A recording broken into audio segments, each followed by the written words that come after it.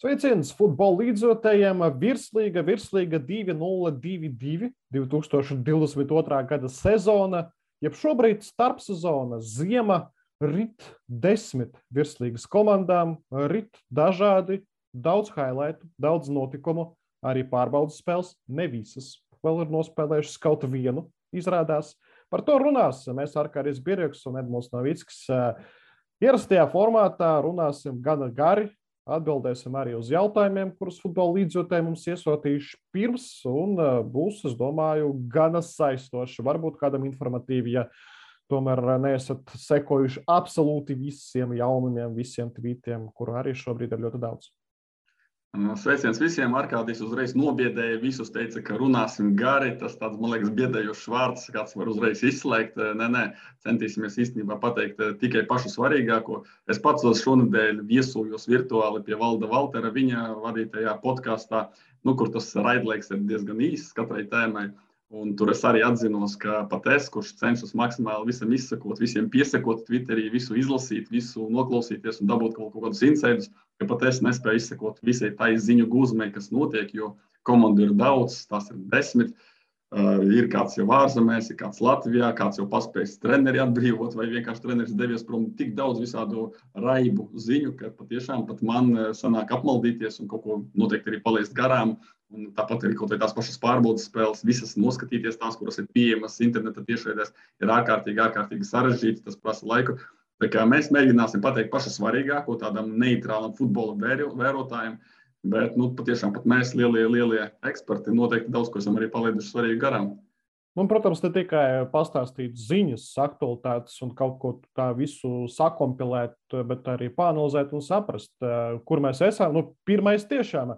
Tu teici, 10 komandas, ir 3 jaunpienācējas, tādas patiešām jaunpienācējas. Prieks, ka Tukums atgriežas pēc 2 gadu pauzes. Tomēr virslīgai netika raksturīgi, bet ir bijis arī BFC Daugavpils stāsts, kad komanda izstājās no virslīgas, jau izlido. Izstāties jau arī mums ir komandas mācējušas, bet izlido un pēc tam paceļās no pirmās līgas. Tiesa Tukumam vajadzēja par 1 sezonu mazāk nekā Daugavpilī savulaik. Un komandu daudz, un tas uzreiz arī padara citādāku garšu pirmssezonai, jo jāskatās visos virzienos, jāskatās gan augšā, gan arī lejā, jo pieņemsim, ka 2 no 3 komandām, kuras izskriva no nākotnes līgas, tomēr tās ambīcijas nav par top 5, vismaz tagad jau tādu lielo globālo secinājumu varam teikt. Tāpat globālais secinājums tāds, ka visa tabula būs interesanta. Ja paliek 7 komandas un ir zināms ļoti saulaicīgi, ka neviens nekrīt ārā, tad mēs varam runāt par Metas Daugavpils principiāliem dueļiem. Turpat arī 21. gadā bija Spartaks. Bet tas fakts, ka neviens nekrīt, tas tomēr noniecina to interesi, samazina to interesi. Tagad tas tabulas apakšdaļa, pirmkārt, viņa varētu būt masveidīgāka, tur varētu būt vairāk komandu. Un otrkārt, ņemot vērā, ka tomēr ir paredzēta šī rotācija starp līgām un būs arī plānota izkrišana, tad cita cena tai 10. vietai, tai 9. vietai. Tāpēc es gribu ļoti cerēt, ka viņi nebūs intriga tikai par Eirokausiem, bet arī visas tabulas plašumā. Tas ir viens, ko gribēju pateikt. Un, protams, ļoti gaidām sezonas sākumu. Un, lai gan šajā brīdī vēl ir vairāk nekā mēnesis līdz sezonas sākumam, patiešām jau gribas runāt par virslīgu, gribas, lai virslīga ātrāk sākas, tik daudz interesantu jaunumu, bet komandām vēl vajag laiku. Un vēl pateikšu par Tukumu un Daugavpili, ka šī rotācija, ko Arkādijs pieminēja, tiešām veselīga rotācija. Tas ir tas labais piemērs, ka tu izkrīti no virslīgas un tev nenolaižas rokas, tev ar to futbols tev nebeidzas, tev ir jaunieši, tev ir sava akadēmija, tev ir puikas, kas trenējas, kāds pieauga no 16 līdz 18 gadiem, un viņš varbūt jau ir gatavs pacīnīties virslīgā. Tie ir tie pozitīvie stāsti. Diemžēl to negatīvo stāstu, ka komanda izstājas un viss izbeidzas, laikam ir pat vairāk, bet šie ir pozitīvie piemēri, tā kā tukumnieki gaidām jūs atpakaļ virslīgā. Jā, starp citu, ļoti sen es neatceros, pēdējās pāris sezonas, pat ne pāris, bet vairākas sezonas nav bijis tā, ka komanda izkrīt no virslīgas un pazūd. Parasti komanda vienkārši jau pazūd. Neviens nekrīt ārā vienkārši. Jā, čempionāta gaitā pazūd vai arī pazūd starpsezonā, bet pēc sportiskā principa nekrītot ārā, kā bija, piemēram, ar FK Jelgava. Bet tagad runāsim par katru komandu atsevišķi, par katru komandu klubu organizāciju. Galvenie jautājumi RFS un īstenībā RFS, diemžēl, galvenā ziņa, kas arī izskanēja daudz plašāk par futbola un sporta podkāstiem. Satiksmes negadījums Putenī, Igaunijas un Latvijas robežas tūmā. Autobuss satriecās un ietriecās ne tik lielā ātrumā, bet tāpat vieglajā automašīnā ciets Denis Rakels, īpaši deguna lūzums, cik saprotu, ir bijis operācija, vēl dažiem futbolistiem traumas un bija spiesti šie futbolisti izlaist šo nelielo traumu dēļ, tiešām, cik klubs ziņo, nelielu traumu dēļ pārbaudas maču pret Daugavpili. Tas ir tas nepatīkamais, kas izskanēja un kas noteikti ir highlights, kurā gadījumā šai starpsezonai. Varbūt sezonas beigās, kad tas jau būs tādā tālā pagātnē, varēsim arī par šo atgadījumu pajūkot, varbūt kaut ko kontekstā ar notikumiem virslīgā tabulā, jo tas ir autobuss vai ne. Bet ja nopietni, tad jāpiekrīt arī kluba paziņojumā paustajiem, jo redzot arī bildes un to saprotot to situāciju, ka varēja viss beigties arī sliktāk. Tāpēc varam teikt tikai paldies Dievam, ka beidzās viss tā, kā beidzās. Un visi spēlētāji sezonas sākumā būs gatavi spēlēt. Protams, varbūt kādam būs tik liels šoks, varbūt kaut kādā veidā psiholoģiski ietekmēs, bet domājams, ka viss būs kārtībā, visi ir profesionāli, visi ir mērķtiecīgi un šai ziņā viss būs labi. Un tagad zinot, ka šī avārija beigusies, bez tādām pavisam nopietnām sekām, tad varam varbūt pievērsties tai sportiskai daļai. Un man personīgi ir tādas bažas par šo komandu, kā viņi komplektējas, cik viņi no vienas puses visu cieņu, viņi ir absolūti augstasinīgi, mierīgi, viņi nesatraucas par to, kā konkurenti bruņojas, nevar just kaut kādu paniku, viņi pilnībā dara to, ko ir ieplānojuši. Bet, kā tā panika, tavuprāt, varētu izpausties? Panika, piemēram, Māris Repakovskis viesojās pie PPK kolēģiem un tur mierīgi pastāstīja par plāniem, neizteica kādas bažas, ka izskatās, ka mums būs ļoti, ļoti smagi, mēs nevarēsim noturēt titulu, vai arī pēkšņi steigā ņemt vairākus pārbaudāmus, vai 4-5, redzot, kā pretinieki tieši tā vārds sastāvu Liepāja Rīga.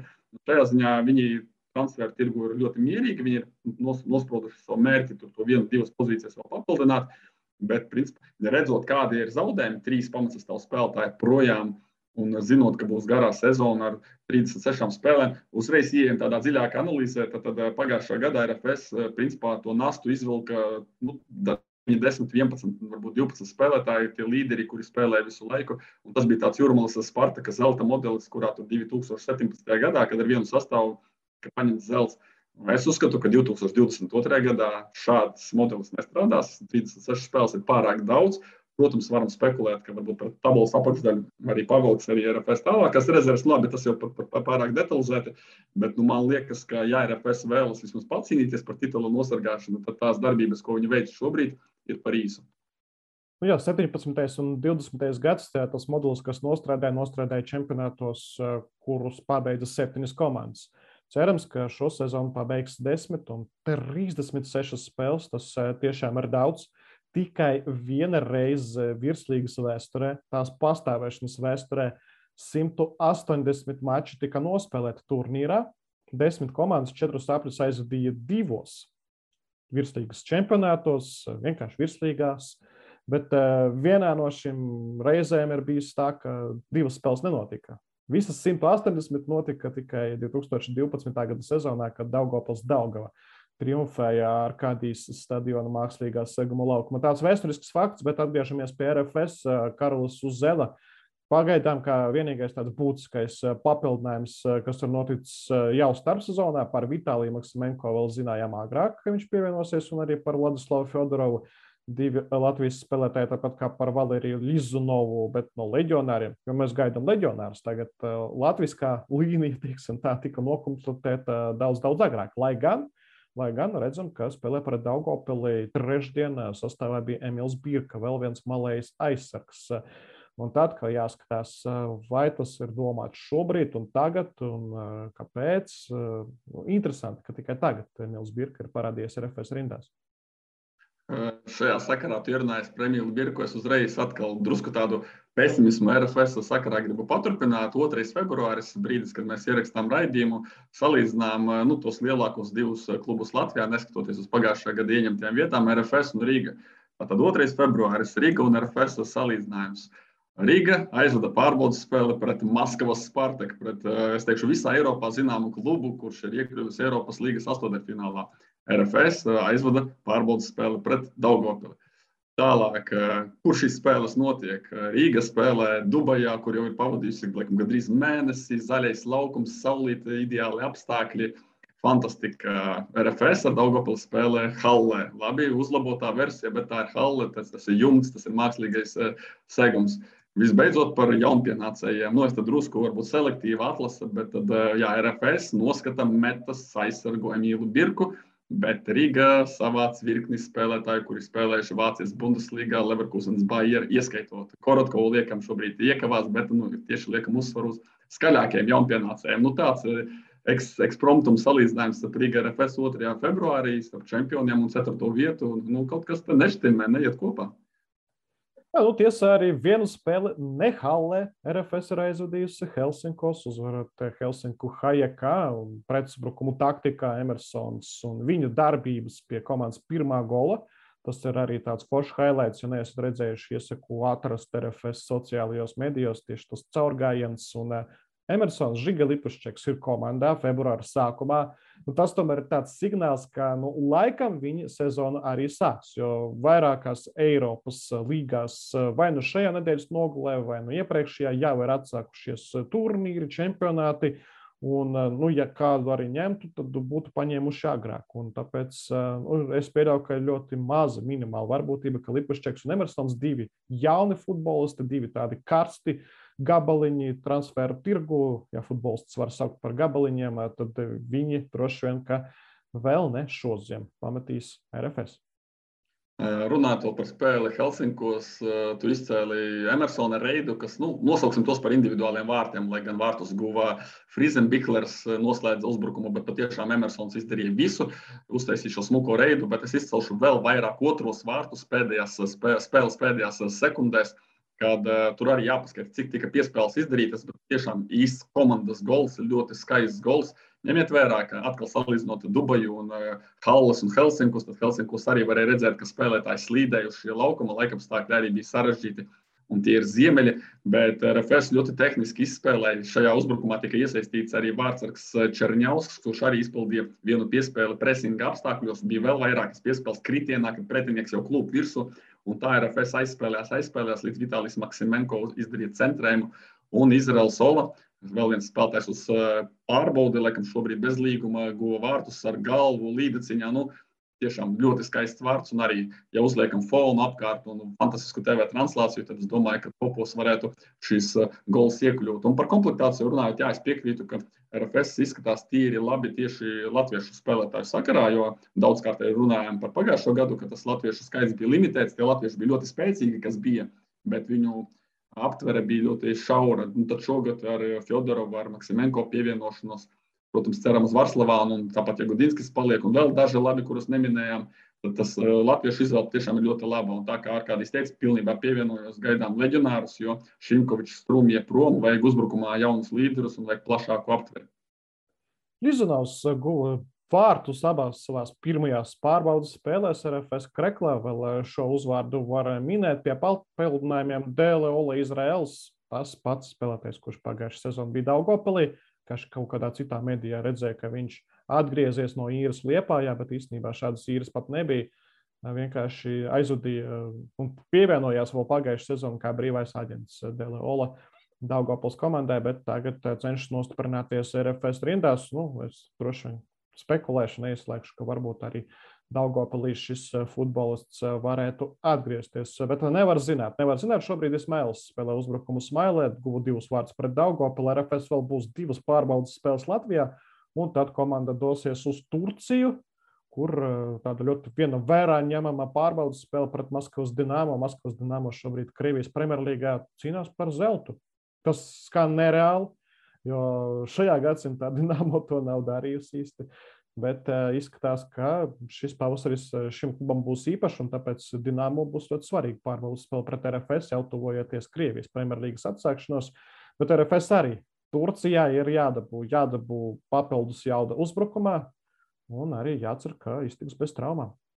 Protams, arī, kad salīdzināju Riga un RFS, paņēmu konkrētu datumu 2. februārī. Protams, arī RFS dosies uz siltajām zemēm un ir dzirdēts, ka arī Turcijā piebrauks vēl kādi pārbaudāmi un tiks apskatīti un kaut kas ir noskatīts, gan Brazīlijā, gan Āfrikā. Labi, to vēlāk redzēsim. Skaidrs, ka RFS nesamierināsies ar to sastāvu, kas ir, tāpēc gaidām šajā ziņā pozitīvas ziņas. Un varbūt tad nosaucam atslēgas spēlētāju. Uzreiz pateiksim, mēs iziesim cauri visām virslīgas komandām un beigās vēl atbildēsim uz PPK čata lietotāju jautājumu. Mēs tur esam arī kā savēji, varam drusku izmantot šo resursu. Lūdzām uzdot jautājumus, diezgan daudz jautājumu, bet viens no jautājumiem bija nosauciet katras komandas tādu svarīgāko spēlētāju, atslēgas spēlētāju, kurš varētu būt šo sezonu. Varbūt katrs varam savu versiju izteikt. Es varbūt varu sākt pirmais. Es pateikšu, ka tas ir Tomislavs Šāričs. Ne tikai tāpēc, ka viņa pozīcija ir balsta pusvaras, kurš bieži viņš spēlē arī aizspien uz priekšu, centrs un pat uzbrukošu pusvaru pozīcijā. Tad viņš ir tas spēlētājs, kurš paveic vienmēr lielu darba apjomu, un sevišķi svarīgi būs tāpēc, ka Strumija ir prom un viņa uzticamais partneris, kuru viņš spēlē pleci pie pleci. Tad jautājums, kāda viņam izveidosies saikne, vai tas būs Džata vai kāds cits, nav svarīgi, bet kā izveidosies jaunais tāds balsta pusvargu pāris, tāda spēcīgā dūra, kas bija RFS viens no trumpiem pagājušā gadā. Pēc es lieku Šāriču, galā viņš kļūst gadu vecāks vai nekļūst pēkšņi vājāks. No viņam, es domāju, būs daudz kas atkarīgs. Ar kāda ir tava versija?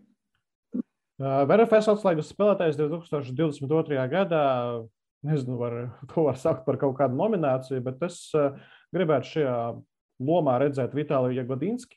Īstenībā mēs varam arī paspekulēt, ka pēc Tomaša Šimkoviča aiziešanas komandas kapteiņa loma ir vakanta. Jā, mēs atceramies pagājušo sezonu, Šāričs bija tas otrais kapteinis, bet iespējams būs jaunas vēlēšanas. Un kāpēc, lai šajās vēlēšanās neuzvarētu Vitālijs Jagodinskis, komandas balsts aizsardzībā, arī spēlētājs, kurš ļoti svarīgu lomu spēlē, ievadot komandas uzbrukumus ar tālajām piespēlēm. Šāda prasme Jagodinskim ir, plus standarti arī standartos. Var pastrādāt īpaši pret mazāk meistarīgiem pretiniekiem, kuru šīs sezonas virslīgā, jāsaka godīgi, būs vairāk. Jā, ejam uzreiz tālāk, citādi mums tas viss ievilksies. Par RFS izrunājām vicečempioni valmierieši. Uzreiz pateiksim, ka par Tamazu Pertiju iepauzēsim, nespekulēsim, gaidīsim arī ziņas, arī pats treneris teica, pirmā sarunā, tikai jūs uzzināsiet, sagaidīsiet, tāpēc dosim laiku, un tad viss nostāsies savās vietās, parunājam varbūt pārējām lietām, lai gan tā trenera tēma ir svarīga, uz brīdi varam iztēloties, ka ir Tamas prom un ir Kalniņš duets. Es uzreiz vienu pateikšu domu graudu, ka Gatis Kalniņš ir tāds, kurš, kā lai pasaka, viņš var uzsprāgt, viņš ir ļoti arī emocionāls cilvēks, viņš var tiesišiem sabraukt augumā, jebkuram var sabraukt augumā. Viņš to regulāri darīja laukumā, metā. Laukumā, un arī kā tiesašu asistents, bet teikt, trenera asistents Valmierā, arī viņš to ir darījis, bet tā specifika ir tāda, ka viņš to dara, viņš kā tāds lācis, kurš no ziemas miega pamostas un tad var vienkārši uzsprāgt, ja? Bet viņš nav tāds, kurš regulāri, kurš 90 minūtes var noturēt to tempu un komandu vadīt un katru sekundi teikt priekšā. Tas nav viņa tipāšs, un ja pieņemam, ka tomēr Valmierē, kas ir daudz jauniešu komanda, kas ir pieradusi, ka viņam saka priekšā, kā Tamas to dara, ka vajag tieši šī trenera aizvietotāja, tad es domāju, ka tieši Jurģis Kalns ir daudz atbilstošāks, un viņš ir, manuprāt, diezgan līdzīgs šajā ziņā Tamazam. Viņš ir gatavs vārīties 90 minūtes, lēkāt laukuma malā, ieskriet laukuma zonā, diriģēt un visas šīs funkcijas izpildīt, sabaļot uz savējiem, uz tiesnešiem, uz pretiniekiem, visu, ko vajag. Pēc tajā ziņā es domāju, ka viņš varētu veiksmīgi aizvietot. Protams, ka tur tā ķīmija Kalniņš vispār varētu būt ļoti laba un simpātiska, bet tieši Jurģis Kalns varētu būt nedaudz priekšplānā. Tāds mans redzējums. Ja šis tandēms tiešām būs, jā, mēs te varam arī spekulēt, bet vai šiem futbolistiem ir vajadzīgs Nenenis Baļāvais visu laiku, tāpat kā pagājušajā sezonā, tas varbūt ne par to, par kaut kādu mentālo, bet par sastavu kā tādu. Jā, mēs varam skatīties uz diviem spēlētājiem, kuri pameta Valmieras klubu un kuri atgriezās savos klubos no īrēm, Aleksandrovs un arī Žeļisko, bet pieteikums, ko arī trešdien publicēja Valmieras spēlētāji, kuri lido uz Turciju, tur kopumā tas sastāvs ir ļoti maz pamainījies. Valmiera ir noturējusi to kodolu, kas spēlē, un par dažiem uzvārdiem es arī, kad bija pirmās pārbaudas spēles Latvijā, Igaunijā, brīnījos, viņi vēl ir komandā. Es par Krievu leģionāriem Čupinu un arī Denisu Popovu vārdsargu, kurš nav aizdījis ne minūti virslīgā. Arī Čupins ļoti maz uzspēlējis. Bet redz, abi ir sastāvā, un Mīsa Džobs izrādās arī ir palicis, kurš virslīgā nav nospēlējis arī ne sekundi Valmieras sastāvā, bet ir ar komandu un pārbaudas mačos ir darbojies. Aleksandrs Gapečkins arī palicis, kurš arī man neatstāja nekādu iespaidu. Arī ļoti maz viņš ir bijis laukumā, tāpēc arī neko daudz parunāt par viņu nevaram, bet visi šie spēlētāji ir, un šie spēlētāji dodas uz treniņu nometni Turcijā, un Valmierai ir jādabū atsevišķās pozīcijās klāt jauda, klāt arī varbūt talants, un es nedomāju, ka tā komanda diži atpaliek no tā, kas bija pagājušajā sezonā. Ja mēs, protams, ņemam vērā, ka paliek Raimonds Krolis. Jā, bet tas, ka kodols ir saglabāts, tas arī, es domāju, koks ar diviem galiem. No vienas puses, jā, super stabilitāte, ilgtermiņš, jaunieši kļūst pa gadu vecāki, nobriedušāki, un tur varētu kaut kas labs sanākt. No citas puses diezgan lielu nozīmi rezultātu šī sudraba sasniegšanā bija, tomēr es uzskatu pārsteiguma moments, ka pretinieki nezina, kā spēlē tas leģionārs, kā tas mena tur veic reidus un tā tālāk. Paiet kaut kāds adaptācijas periods, līdz tu sāc pamazām atkost tās stiprās puses. Un šajā ziņā es domāju, ka otrajā sezonā tiem futbolistiem, kas individuāli pārsteidza, tur arī to pašu Jokotu varam pieminēt radošo, tur sezonas beigās Murata pievienojās, tie paši ir uzbrucēji senegālieši. Es domāju, ka pretinieki labāk, tie, kas ir palikuši virslīgā 2. vai 3. vai vairāk gadus, viņi labāk pielāgosies šiem Valmieras līderiem, un Valmierai būs sarežģītāk. Pēc mans viedoklis ir, ka Valmierai noteikti vajag arī jaunas asinis, lielāku konkurenci un 3-4 tādus jaunpienācējus, kuri nevis vienkārši veidos to kvantitāti, bet arī regulāri nāks pamatsastāvā. Bet arī, kurš tur pielāgosies, nav tā, ka mums būtu daudz komandu. Jo jebkurā gadījumā Valmiera uz klasi var arī apsteigt 4-5 komandas stabili vienā mačā. Es runāju par cīņu par titulu, jā, protams. Jā, mēs turpinām uzskatīt Valmieru kā komandu, kas potenciāli var izcīnīt titulu, bet ļoti daudz kas būs atkarīgs no tuvākajām 2 nedēļām. Jo ir pārbaudāmie devušies uz Turciju, bet mēs saprotam, ka to vidū ir Kristians Kaušals, kurš guva vārdus iepriekšējā pārbaudas spēlē, ir Oļģers Raščevskis, BC Daugavpils audzēkņi, plus, laikam, vēl daži Latvijas jaunie spēlētāji, vismaz par to bija dzirdēts, bet Raimonds Krolis arī šis futbolists. Pagaidām par viņu ļoti grūti kaut ko saprast. Trenējās viņš pēc savas programmas, pārbaudas mačos nebija piedalījies. Ok, labi, tas nav varbūt tāds būtisks rādītājs. Vēl Turcijā valmieriešiem kā pagājušajā gadā sagaida ļoti daudz maču. Arī Kijevas Dinamo būs pretī kā tāds skaļākais pretinieks un arī spēlēs ar labāko sastāvu Kijevas Dinamo, jo arī viņam tuvosies jau čempionāts un atsākšanās. Līdz ar to tur netaupīsies un neskatīsies dziļākās rezerves, jo nebūs jau nepieciešamības. Jā, mēs, man liekas, joprojām nenovērtējam to. Mēs runājam kā par ikdienišķu lietu, ka Valmieras komanda tiksies ar Ukrainas čempioni Kijevas Dinamo, kas šosezon spēlēja Čempionu līgas grupu turnīrā, kur ir tiešām lieli vareni spēlētāji zvaigznes. Ka prieks par šādu arī spēļu kalendāru. Kopumā Valmiera ļoti daudz maču ir paredzējusi, bet arī uz Turciju devušies 32 spēlētāji, tostarp, ja nemaldos, pat 6 pārbaudāmie. Tā kā tur tās rotācijas modeļi tiks izspēlēti krustām šķersām ļoti dažādi.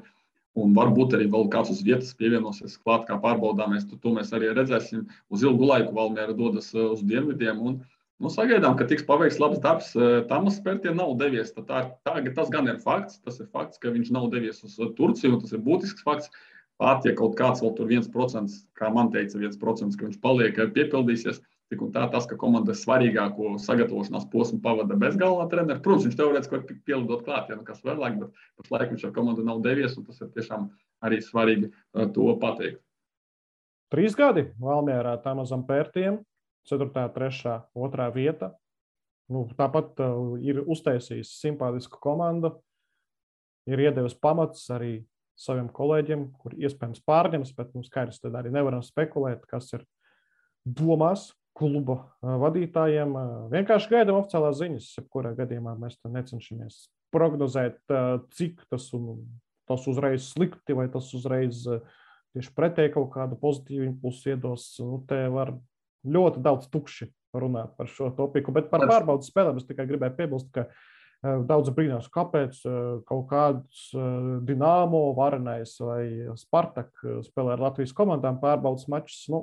Jāatzīst, ka nav tā, ka tur būtu bijuši liela izvēle, pret ko spēlēt tās pārbaudas spēles, jo nav tā, ka visu Eiropas un ne tikai Eiropas valstu komandas brauc februārī uz Turciju un apvienotajām Arābu Emirātiem, jo tiešām tur ir 6-7 valstis, bijušā Padomju Savienība un Krievijas, Ukrainas klubi savā starpā nespēlē, līdz ar to spēlēt pret Valmieru, Riga FC, RFS ir pat diezgan optimāls variants.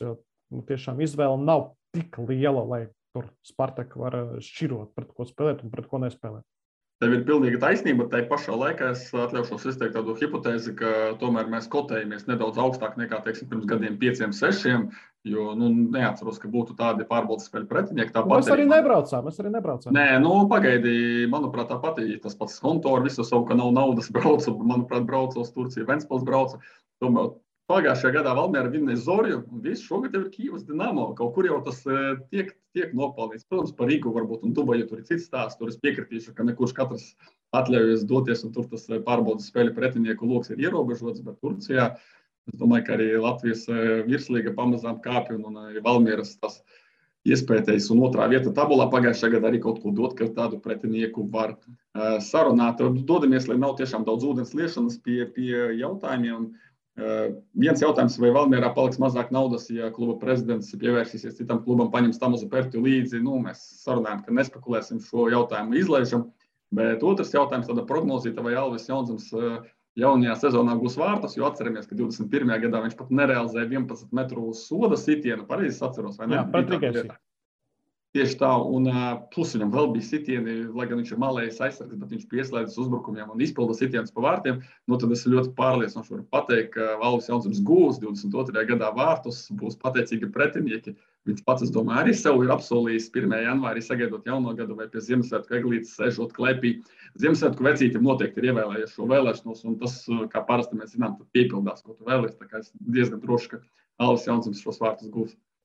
Par spekulācijām, par Ralfu Izeneggeru, par īpašnieku, pat ja viņš tos mazāk, lai gan es negribu par to runāt, bet Valmierai ir cits bonus, ir Daļiņa stadions, un vairāk pat ne stadions, bet vieglatlētikas bāze, vieglatlētikas manēžas Lektā, kur komanda ļoti labi izmantoja visu janvāri, arī decembrī, cik saprotu, tur trenējās, un treneri Ivo Lakuča vadībā tādu kārtīgu fizisku bāzi ir dabūjusi iekšā.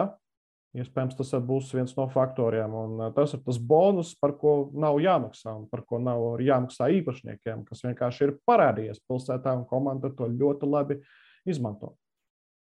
Un atslēgas spēlētājs Valmieras komandā, mēs to prognozējam vēl, kad līdz sezonas sākumam vairāk nekā mēnesis. Es lieku uz Raimonda Krolli, tāda banāla, bet tomēr ļoti, manuprāt, loģiska izvēle. Ja pēkšņi viņš komandu pametīs, tad būs jāmeklē cits variants, bet Krollis arī tas pats otrās sezonas sindroms. Pirmajā gadā viņš Valmierā sevi parādīja lieliski, bet ir nedrīkst noķert zvaigznīti, ir jāstrādā, ir jāpliecina atkal, un tas pats arī, ko es jau minēju. Protams, viņš arī metas rindās jau sita golus, un var teikt, ka viņi jau pazina, bet tā nespēja apturēt pagājušajā gadā.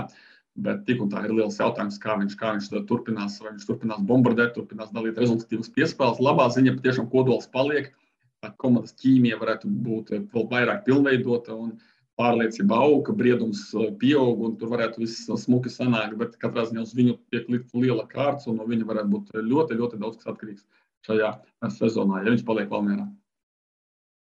Es tad minēšu citu priekšējās līnijas spēlētāju Ibrahimu Sols. Vai viņš sastīs vismaz 20?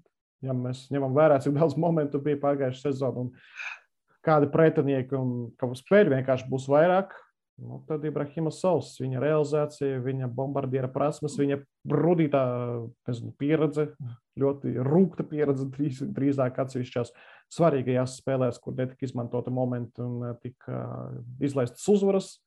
Tas var nostrādāt vai nenostrādāt tieši pretēji Valmierai 2022. gadā. Ārkārtīgi, Ziemassvētku vecītis Labzemē, bet es domāju, ka Sols sēdēja Senegālas Ziemassvētku vecītim savā dzimtenē Klēpī. Viņš ievēlējās kaut ko ļoti līdzīgu kā Jaunzems, tikai nevis pirmos vārtus, bet daudz vārtu, jo viņam patiešām bija problēma, kad viņš no 1 metra diezgan meistarīgi pamanījās tomēr dabūt bumbu pāri pārliknim. Es domāju, ka neviens no mums un arī PPK visiem klausītājiem, lasītājiem to nespētu tā izdarīt tā, kā to darīja Sols. Un turpinam ar komandu, kas 2022. gadā vēl nav aizvadījusi nevienu spēli. Jā, 3. februāris, bet FK Liepāja joprojām nav vēl neko nospēlējusi, bet ir paspējusi šķirties no galvenā trenera Ņepoiša Svigņeviča. Kāpēc tas notika, ko tas nozīmēs un kādi ir risinājumi un kā vispār Liepāja izskatīsies ar jaudīgiem papildinājumiem pagaidām. Maz ko varam precīzi teikt, bet varam paspekulēt. Es tikai pateikšu tā, ka ja Vigņevičs būtu palicis un plānveidīgi strādātu ar tiem pastiprinājumiem, kas šodien Liepājā ir bijuši un ar šī trenera prasmēm un to, ka viņš jau kaut kādu pusgadu ir nostrādājis, es Liepāju iespējams, ka ieliktu pirmajā vietā virslīgas prognozēs. Tiešām es biju par to jau laicīgi domājis un šo ideju apsvēris. Tagad diez vai es Liepāju likšu pirmajā vietā. Par trenera atbrīvošanu vai pašatlaišanos, tur arī dažādas esmu dzirdējis versijas, spekulācijas aizkulisēs, jo treneris pats publiski ir izteicies vietējos medijos, ka viņš zaudējis ķīmiju, īsto sajūtu brīdī, kad klubs nolēma atlaist viņa divus palīgus asistentus. Principā man tā vispār nav saprotama situācija. Tā, ja treneris stāsta patiesību, ka tā tas var notikt, tad tiešām jājautā par kaut kādu profesionālismu līmeni klubā, ja sezonas priekšvakarā galvenajam trenerim noceļ no deguna viņa divus asistentus, bet atkal tā ir viņa versija. Un varbūt klubā atkal citādi domā. Es zinu tikai to, ka futbola klubs Liepāja ir bijis nepatīkami pārsteigts par šādu pavērsienu. Viņi to nebija gaidījuši. Viņi uzskata, ka nebija tur nekādu negaidītu manevru un ka treneris visu zinājis un par visu bijis informēts. Un īstenībā 2. februārī parādījās ziņa, ka viņš pēkšņi ļoti ātri, strauji, burtiski nākamā dienā pēc tam, kad viņš pametis Liepājas nometni Turcijā, ir kļuvis par cita Ungārijas kluba Honvet, ja nemaldos, galveno treneri. Tad tas liek domāt, ka varbūt mēs varam paspekulēt un paturēt to versiju, ka īstenībā varbūt treneris gribēja saņemt algu, gribēja visu ziemu strādāt Liepājā un īstenībā paralēli jau veicis pārunas, dabūjis darbu un tā izprovocēja vai nosimulēja šādi it kā, ka viņš ir neapmierināts, bet īstenībā viņš jau dabūja labāku darbu Ungārijā un tā nezaudējot kaut kādu laiku pārlec no viena kluba uzreiz uz otru. Tā kā te abas versijas ir dzīvas, esmu par abām divām dzirdējis un kuram ticēt, tas lai paliek citu ziņā.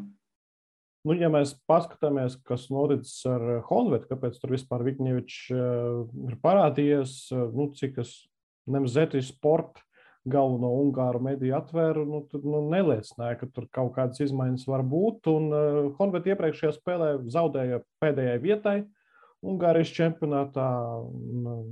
Tas droši vien piespieda veikt maiņu, bet varbūt arī ne. Jebkurā gadījumā situācija nav tipiska, ka treneris aizbrauc ar komandu uz treniņu nometni, atšķirībā no Tamaza Pērtīs, un tur pasaka paldies un visu labu. Plus vēl pie Liepājas neveiksmēm ir tas, ka pirmā pārbaudas spēle, kas bija plānota 2. februārī, tika atcelta, jo nelabvēlīgi laikapstākļi Turcijā izrādās vēl papildus visām bēdām. Izrādās Liepājniekiem ir arī kaut kādi nelabvēlīgi laikapstākļi, kādos komanda nevar aizvadīt spēles. Kas ir? Šobrīd Kirila Oļševska personība, vispār viņa parādīšanās klubā, šobrīd kā galvenā trenera asistentam, lai gan viņš šobrīd ir asistents nekam, jo galvenā trenera nav. Kirills Oļševskis ir strādājis Baltkrievijas līgās, ir īstenībā nostrādājis laikam pat mazāk nekā Dmitrijs Mološs pirms pievienošanās Liepājai, jo nevienu pilnu sezonu Oļševskis tā arī nav aizvadījis. Visvairāk, visilgāk viņš nostrādājis galvenajā komandā 2021. gadā pie Ruh Brest. Ambiciozas vienības stūras, bet šo ambiciozo vienību ievest Eirokausos Oļševskim neizdevās. Baltkrievu medijos raksta, ka šis speciālists nekļūs par galveno treneri, kā iespējams klubs piemeklēs citu galveno treneri. Es nezinu, kā to var īsos termiņos, kad klubs ir aizlidojis, komanda ir aizlidojis uz Turciju, to izdarīt. Es tiešām nezinu. Es tikai vēl par šo treneru tēmu piebildīšu. Labi, pieņemsim, ka klubs darīja visu pareizi. Lai gan atkal jautājums, cik tur bija ciešas sarunas, kāpēc netika noslēgts kaut kāds zelžains līgums vai vēl kaut kas. Labi, atliekam to malā, bet sausais atlikums ir tāds, ka manuprāt, ja klubs vēlas būt profesionāls un maksimālo rezultātu panākt, tad Latvijā sezona beidzas novembra sākumā, un tajā brīdī tev kā klubam ir jābūt pilnīgai skaidrībai, vai tu ar šo treneri, ar ko tu esi pabeidzis sezonu, turpini sadarbību, vai tu neturpini. Ja tu turpini sadarbību, tad viņam ir jāsāk jaunā sezona galvenā trenera amatā, viņam jāpiedalās visos procesos, treniņu procesā komplektācija. Ja nē, tad novembra sākums, novembra vidus, labi, novembra beigas, paspiežam rokas un meklējam citu speciālistu. Es biju iepriekš drusku šūmējies, arī kaut ko Twitterī biju rakstījis par Rīga, ka Rīga tikai janvārī izziņo, janvāra sākumā Finku. Labi, viņš bija atlidojis, laikam, uz Latviju kaut kad decembra, varbūt pirmajos datumos, bet viņš aktīvi nepiedalījās kluba darbībā, viņš tikai bija iepazinies ar kluba vadību, un tas arī viss decembrī. Viņš ieradās pilnvērtīgi strādāt no janvāra sākuma. Te pašā laikā klubs Rīga jau sāka rekrutēt, ņemt jaunus spēlētājus decembrī, visticamāk bez viņa ziņas. Tā kā man tas neiet kopā, bet labi, tas ir kaut kāds hibrīda variants. Tomēr jau šobrīd Finks redzam, pilnā apjomā strādā, un arī jauni spēlētāji nāk arī šobrīd. Tā kā kaut kādā veidā tur tomēr arī trenera roka ir pielikta. Tad Liepāja, es nesaprotu, kā viņi turpinās strādāt, kā viņi atradīs jauno treneri. Principā jaunais treneris ieradīsies jau pie kaut kādas gatavas komplektācijas. Tas principā tas pats, kas ierasties sezonas vidū, manā skatījumā. Arī visas slodzes, kas ir liktas, tas nebūs atkarīgs no jaunā galvenā trenera. Ja tāds būs, ja būs šis Baltkrievs Olševskis, labi, vismaz viņš kādu laiku ir bijis blakus, jau kaut ko ir iepazinis, bet cik saprotam, viņš varētu arī nekļūt par galveno. Izsaka sakot, bardaks. Pozitīva ziņa, ka pirms 2020. gada sezonas Liepāja vēl vēlāk atbrīvoja galveno treneru no sava amata. Andrejs Kaļiņins, Dmitrijs Mološs, šī slavenā rokādē. Otra lieta, labi, mēs nerunājam par treneriem. Vai Liepāja vispār ir vēl vajadzīgs kāds papildinājums sastāvā? Jo pat ar devītniekiem, proti ar uzbrucējiem, ar ko ir problēmas gan RFS šobrīd, gan Riga FC, ne problēmas, bet trūkums, teiksim tā. Liepāja teorētiski, ir Dodo, ir pieredzījušies Dodo, ir arī Gordeičuks, cik saprotams, komandā palicis, par Miro Sauļevu vēl līdz galam saprot. Ja mēs vēl neesam piedzīvojuši nevienu Liepājas spēli šogad, lai saprastu, kuri tad ir, bet kuri nav, bet kopumā skatoties arī ziņas un arī pētot bildes un galerijas, kas vismaz labi, ka šis Liepāja ir. Jo Liepāja pati publiski nekomentēja galvenā trenera aiziešanu, bet ok, tā ir viņa izvēle. Laikam neuzskata par svarīgu. Par ziņošanu, tur ir liels jautājums. Ja mēs pēc tam pieskarsimies virslīgas jaunpienācijām un varam kaut kur pārnest, piemēram, vai Tukums 2000 nepietiekami ziņo, tad īstenībā, ja skatās budžetus iespējas, tad laikam Liepāja ir jautājumi, kā viņi ziņo par saviem svarīgiem jaunumiem. Bet, labi, to liekam mierā, bet par sastāvu patiešām ne jau tikai tāpēc, ka es tur augsti vērtēju, man patika Vigņeviča darba stils, un es domāju, ka ar viņu sanāktu. Arī tie pastiprinājumi, kas ir nākuši klāt, ir iespaidīgi. Protams, ir arī zaudējumi, par tiem ārkārtīgi to arī pieminēt, bet atnākuši Belakovičs un Savaļnieks, kas, protams, ir ļoti, ļoti iespaidīgi. Tāpat Leonels Strumija atgriešanās. Tagad arī man tāds uzreiz ķecerīgs jautājums, kāpēc Liepāja viņu palaida prom, jo, ja nemaldos, toreiz tas stāsts bija, ka Liepāja nepagarinās līgumu un Strumija, ja nemaldos, bija gatavs pamest Latviju, tad viņu pārķēra RFS pēdējā brīdī. Un tagad Liepājam paskatījās, viņš tomēr ir labs, viņš kļūst par čempionu, ņemam viņu atpakaļ. Varbūt kaut kas šajā stāstā iztrūkst, tāpēc šo arī liekam iekavās, bet Belakovičs, es domāju, viņš ir būtu gatavs vest arī Liepāju uz visaugstākiem mērķiem, ir ļoti iespaidīgs spēlētājs Latvijas līmenim, tāpat Savaļnieks. Tur veidojas ļoti labs kolektīvs. Es domāju, tieši pēc uzvārdiem uz papīra par kolektīvs, par noskaņojumu, tas atkal par atmosfēru, tas ir cits jautājums, bet sastāvs ļoti, ļoti labs. Starp citu, par Belakoviču es nesaprotu īsti. Es redzēju pāris komentārus dažādās vietās, ka Belakovičs vairs nav tas. Kāpēc Belakovičs vairs nav tas? Es nezinu. Viņam nav 30 gadi, viņš ir aizvadījis pussezonu Austrijas augstākajā līgā, pat goliests tur. Mēs esam izlapuši, laikam, nesaprotam, kas ir Austrijas Bundeslīga. Jā, kas nav tas? Varbūt nav tas, jo viņš ir kļuvis pieredzējušāks. Jā, viņam sanāca izlaist pusgadu, čakarējoties tur ar aģentiem un visu to, un nespēlējot, nekur pat netrenējoties, esot Serbijā kopā ar ģimeni, bet labi, sanāca vēl viens tāds Covid pavasaris Belakovičam, vienkārši bez kluba, bez treniņiem un bez skaidrības par nākotni. Beigās šī skaidrība atnēs šobrīd. Bēla ir komandā par aizgājušiem spēlētājiem. Skaidrs, daži varianti jau bija zināmi sezonas beigās, bet skaidrs, ka Jevgenijs Birovskins ir būtiskākais trūkums, ka nekā arī šo spēlētāju mēs, ne tikai mēs, anonīmajā ekspertu aptaujā atzinām par vērtīgāko Liepājas futbolistu 2021. gada sezonā. Tagad Birovskins jau Baltkrievijas čempionātā, turpat arī Dmitrijs Mološs, Torpedo Belās komandu vadīs un cik skatos, arī aizdīs pārbaudas spēli pret Valmieru. Torpedo Belaz, ja, protams, tur nekas nenojuks pēdējā brīdī, jo tā vismaz šobrīd ir plānota kā pēdējā pārbaudas spēle valmieriešiem Turcijā. Bet pie Liepājas gaidām pārbaudas spēles, gaidām vairāk ziņu no tā, ko komanda dara. Šobrīd mēs varam atzīmēt ļoti stilīgus promo klipus ar gaumi, ar vēsturi, Strumijam, Savaļniekam, arī Belakovičam. Šo spēlētāju pievienošanos komandai, un arī urugvajietis Martins Marta arī tagad ir komandā. Pirmā pieredze Eiropā, ko tas nozīmē, ko no viņa var sagaidīt. Šeit, protams, arī pagaidām nulle informācijas, bet Liepājai ar dienvidu amerikāņiem parasti sanācis. Vēl jau vairāk, ka Kristiāns Torres paliek klubā, ir beidzis karjeru, bet ir klubā kā direktors. Ja.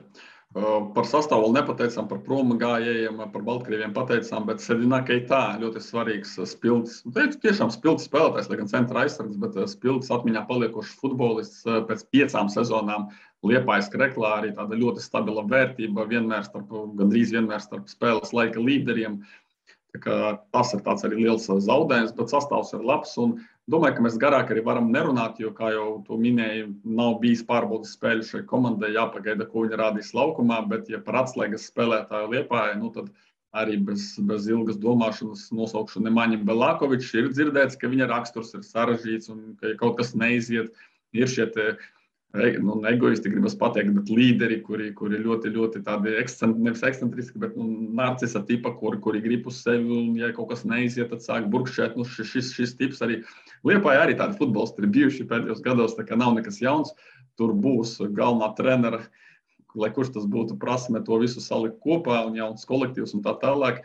Bet Belakovičs, vai nu viņam aizies ļoti labi un viņš turpinās to pašu, ko darīja Jūrmalas ar Spartaka rindās virslīgā, vai varbūt tas būs tiešām tukšais loms, un tiem skeptiķiem, kas saka, ka tas vairs nav tas Nemaņa, pēkšņi izrādīsies taisnība. Atceramies arī Nemaņam Belakovičam salīdzinoši nesen tomēr dzimis bērns. Labi, ir jau pagājis kāds laiks, bet ir taču arī slavenā teorija par to, ka ja ir aprecas un parādās bērns, tad sniegums krīt. Novēlam, lai tas nav viņa gadījums, lai viss ir kārtībā gan personīgā dzīvē, gan futbola laukumā. Es pieļauju, ka tas, ka pēdzima bērns un Nemaņam bija iespēja būt kopā ar viņu, nekur nespēlējot būt Serbijā, tas palīdzēja viņam kaut kā arī uzkrāt tās emocijas, kuras tagad tik jāšāva vaļā. Bet par atslēgas spēlētāju es gribētu arī kaut kādu neacīm redzamu variantu. Es gribu izvēlēties tuvākajai sezonai Vjačeslavu Isajevu, jo centra aizsardzībā pēc Keitā aiziešanas, redzēsim, kurš tur spēlēs, kāds būs pamatpāris, varbūt arī pussargu līnijā.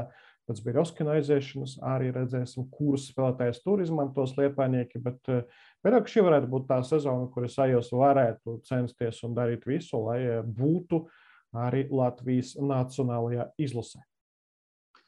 Rīga FC, ejam uz priekšu straujākiem soļiem, tikai 4. vieta, ilgi bija jāgaida mūsu 3-kārtējiem čempioniem, lai mēs par viņiem tā kārtīgi parunātu, bet jau garām ejot arī salīdzinot ar RFS un citām komandām jau pieskārāmies, cik tomēr lieli pirkumi, gribas teikt, transferi notikuši, jau sākot ar trenera pozīciju Torstens Finks, atkal mēs ātri pierodam pie labā, uzskatām to par pašsaprotamu lietu. Bet cik ilgi būs tās Lomakins, kurš būs gatavs tādas naudas summas maksāt un tādus cilvēkus pie sevis dabūt, nezinu, noteikti nemūžīgi, tāpēc izbaudām šo laiku. Arī mums žurnālistiem, es domāju, būs gandarījums un savā ziņā tāds varēsim sev pie krūtīm žetoniņu piesprost, ka mēs esam komunicējuši ar šo slaveno personību, futbola personību Torstens Finks, tāpat arī spēlētāji no Vācijas, Bundeslīgas, no Ukrainas Premjerlīgas vadošām komandām, futbolisti, kuri situši vārtus pret tiem pašiem Kijevas Dinamo vai Doņetskas Šahtar. Tā kā ļoti daudz interesantu spēlētāju, un tas sastāvs arī tik plašs. Mēs skatāmies Sporta centrs TV pārraides, kur vienā puslaikā spēlē viena komanda, tad otra, un ir 15 leģionāri, un mēs zinām, ka vairāk par 15 nevar būt, bet tik un tā vēl gaidām leģionāru uzbrukumā, kurš piebrauks, acīm redzot, kādu svītros ārā, un konkurence, tad tas plašums, tas viss ir tiešām iespējīgi. Jā, īstenībā visas pārējās līnijas droši vien jāatzīst, ka Rīgai ir nokomplektētas. Viduslīnija ļoti bieza, ļoti solīda, aizsardzība arī, īpaši aizsardzības centrs, bet flangi arī ir Raivis Jurkovskis kā nekā. Latviešu 4 vārdsargu līnijā šobrīd, un es nezinu, vai tur kādu vispār vēl vajag, jo Puriņš arī daudz dabū spēlēt tagad, izaicināt sevi brīžiem, izaicināt arī savu komandu maču gaitā. Krāja pieredzi vēl diezgan perspektīvas vārdsargs jāatzīst. Varbūt kāds malējais uzbrucējs, malējais pussargs prasās vēl klāt centra uzbrucējiem. Pagaidām 2, teiksim tā, centra uzbrucēja Leo, kurš pēc traumas, un Arturs Kratsmanis, kurš ir guvis ļoti skaistus vārdus vienā no pārbaudas spēlēm, un izskatās, ka šis futbolists ar ko rēķināsies Rīgas sezonā, ja, protams, nepaņems 2 centra uzbrucējus, kam es gan mazāk šobrīd ticu, nezinu kāpēc, bet Rīga ir šobrīd kā uz Delnis, ir pārbaudas spēles, par visu tiek ziņots, neko nevar noslēpt, nav tā, ka ar Rīga ir vēl kaut kāds spēlētājs, un mēs par to nezinām. Visi spēlē, kuri var, dažiem gan arī jāpaliek maliņā, daži varbūt trenējas ar to futbolistu grupu, kur arī ir Dubajā, bet par ko parunāsim vēlāk. Bet kurā gadījumā Rīga izskatās jaudīgāk un varbūt vēl daži salīdzinājumi ar pagājušo gadu, varbūt, kad bija Denis Laktionovs Dubajā. Tu jau nosauci vienu uzvārdu, kurš iespējams sezonu sāks komandā, par kuru mēs runāsim vēlāk, un par šo saikni daudz tiek runāts arī ties pašos kuluāros, bet runājot par Rīgu un par tiem pamatspēkiem, par pamatsastāvu, tad tie skaļākie, es teikšu, ka skaļākie jaunpienācēji ir tomēr Jurčenko un Kendišs. Nelikšu šeit grieķu pussargu, nezinu, kaut kā tie intuitīvi, tomēr varbūt pēdējie gadi viņam nav tie bijuši tie paši spilgtākie, un viņa vecums un tā, un arī parādītais sniegums, teiksim, es neesmu tur super lielā sajūsmā.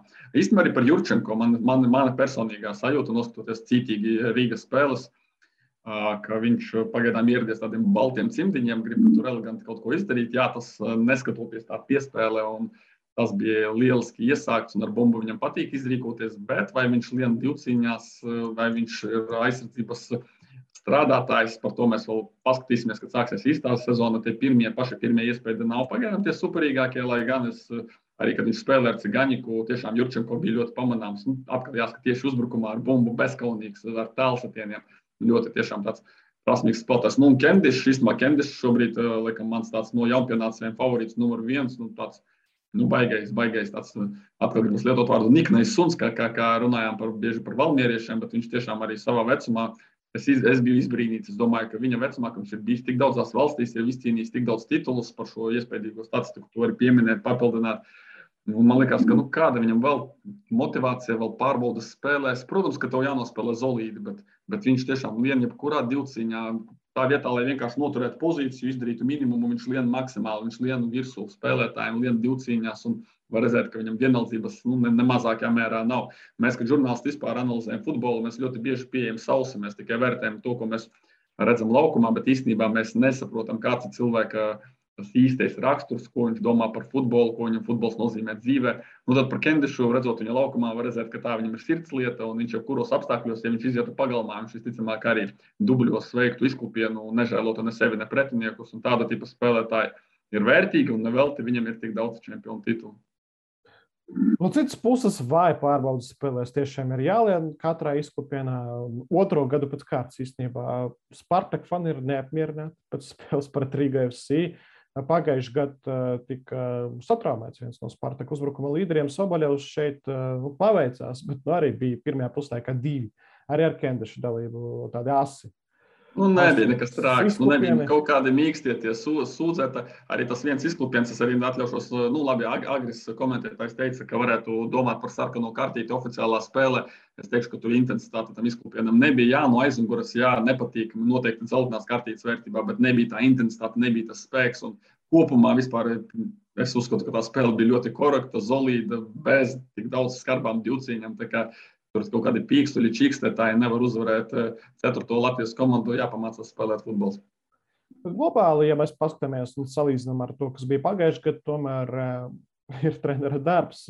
Ja mēs atceramies pagājušo gadu un Dubaju, kur Rīga 5 spēles pēc kārtas nevarēja gūt vārdus un uzsteigi spēlēja. Manuprāt, visu laiku bija viena sistēma 4-2-3-1, un tur neko nemainīja. Denis Laktionovs bija pārbaudāmo spēlētāju vairāk pagājuši gadu, šoreiz nav.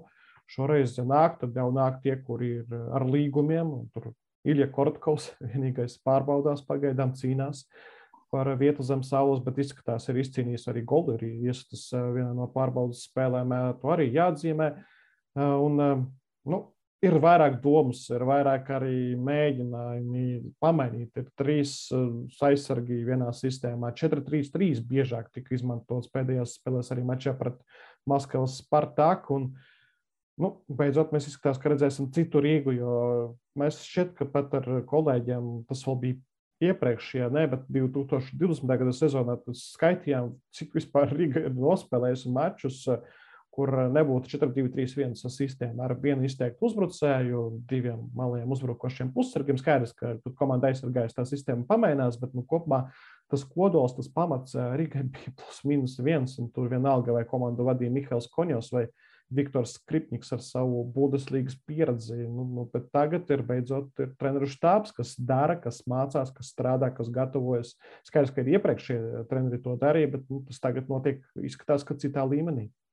Jā, un tas arī, ko es atzīmēšu par spēles stilu, īstenībā arī Agris to labi ir atzīmējis jau tiešraidēs komentējot šīs spēles, pārbaudas spēles, tad šajā 4-3-3 schēmā tiešām interesanti tā pieeja, varbūt kaut kur drusku sagrauzot pretiniekiem galvas, un ļoti šajā schēmā ļoti liela nozīme, lai cik tas banāli neizklausītos centra pussargiem vai šeit pussargu trijotnē šajā schēmā, un tiešām malēji aizsargi aizskan kaut kur projām, nāk pretī šie pussargi, turklāt viņi rotē te viens, te otrs, un reizēm pat arī malējs uzbrucējs atnāk pretī, un tās visas pozīciju maiņas, mums ir galvenais to noslīpēt, un tāpēc šīs pārbaudas spēles ir, bet arī spēlētāji Sergeja Soboļeva šajos video, ko viņš gatavo pēc spēlēm, šos vlogus stāsta, ka ir viss super vienkārši un saprotami pasniegts, ka spēlētājs zina, kas jādara.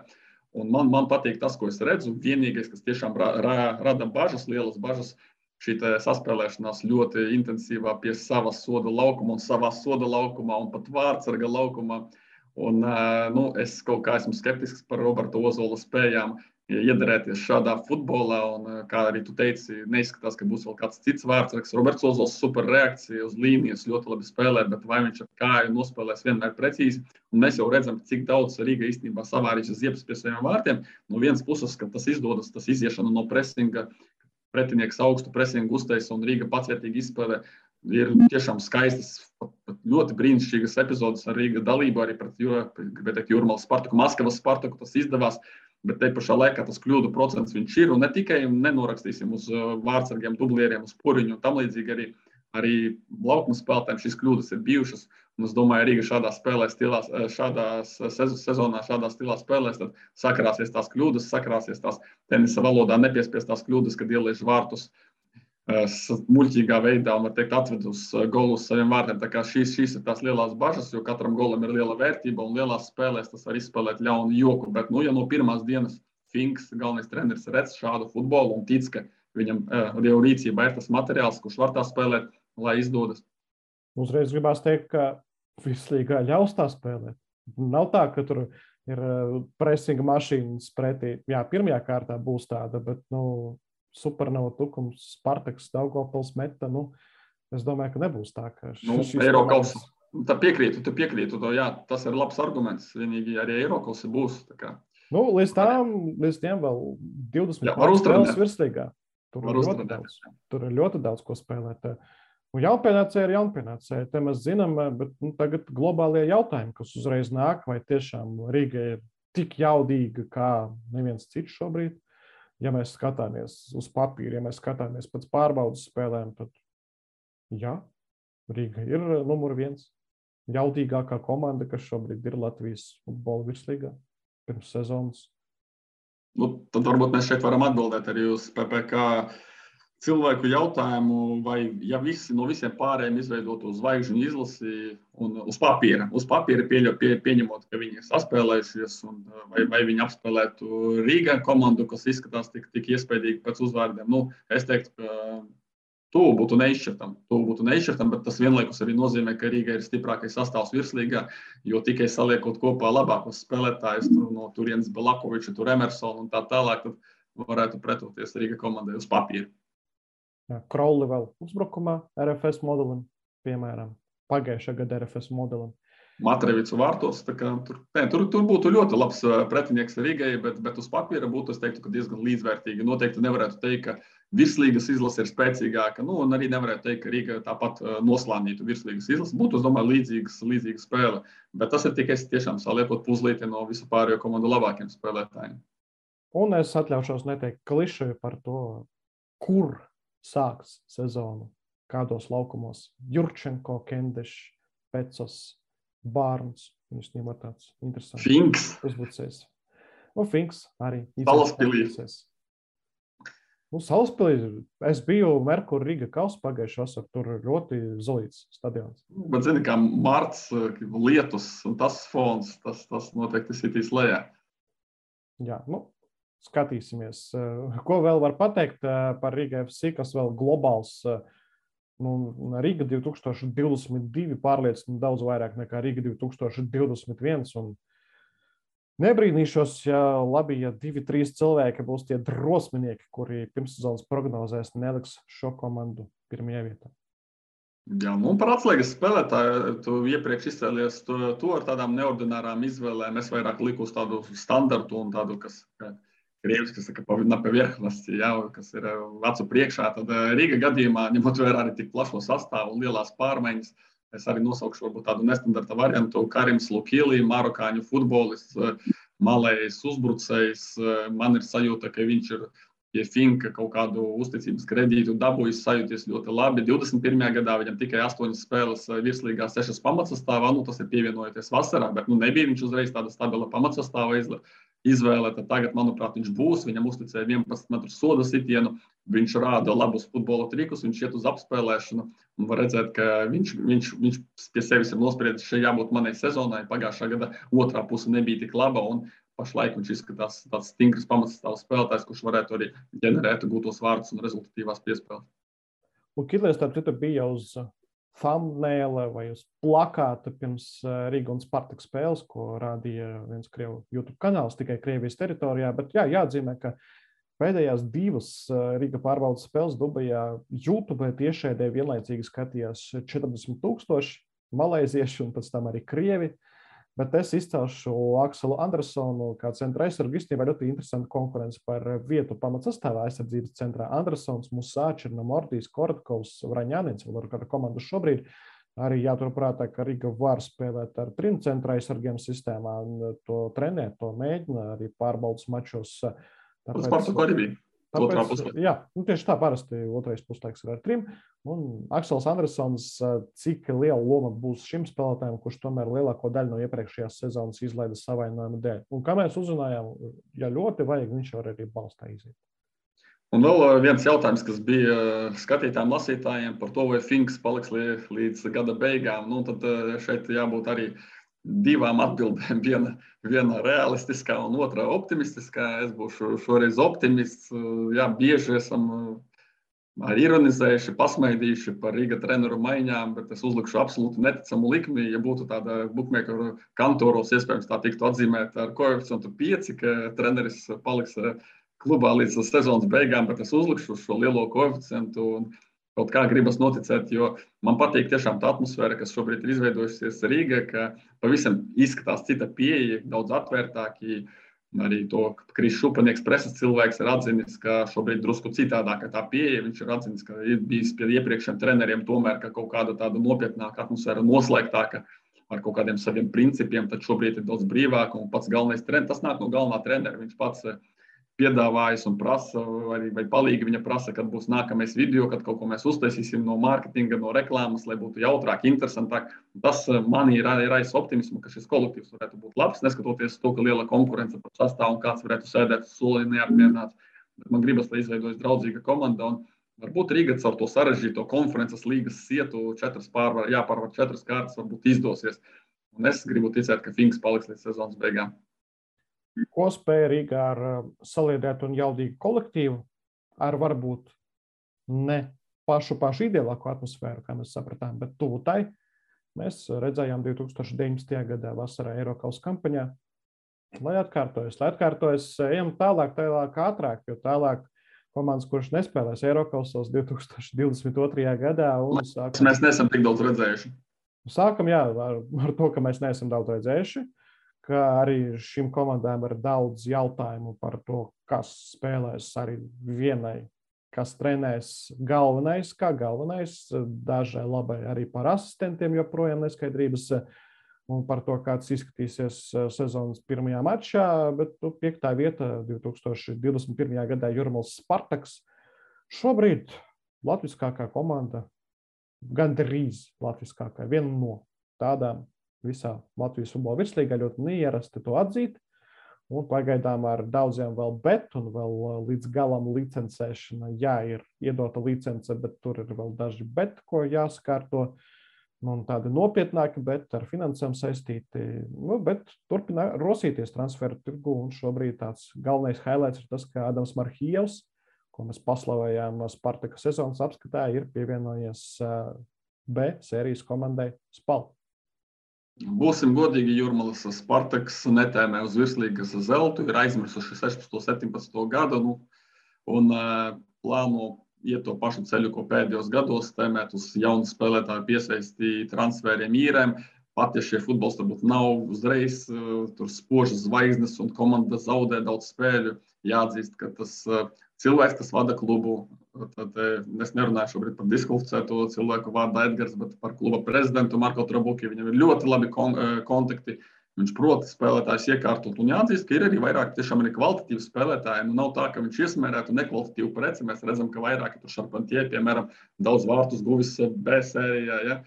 Tāpat tas pats Marhijos ir iepriekš, mēs ar Arkādiju slavējām, un viņš tagad ir parakstīts, un citi spēlētāji tur ir tas pats Leonels Vambā, tagad gaidām, uz kurien viņš varētu doties.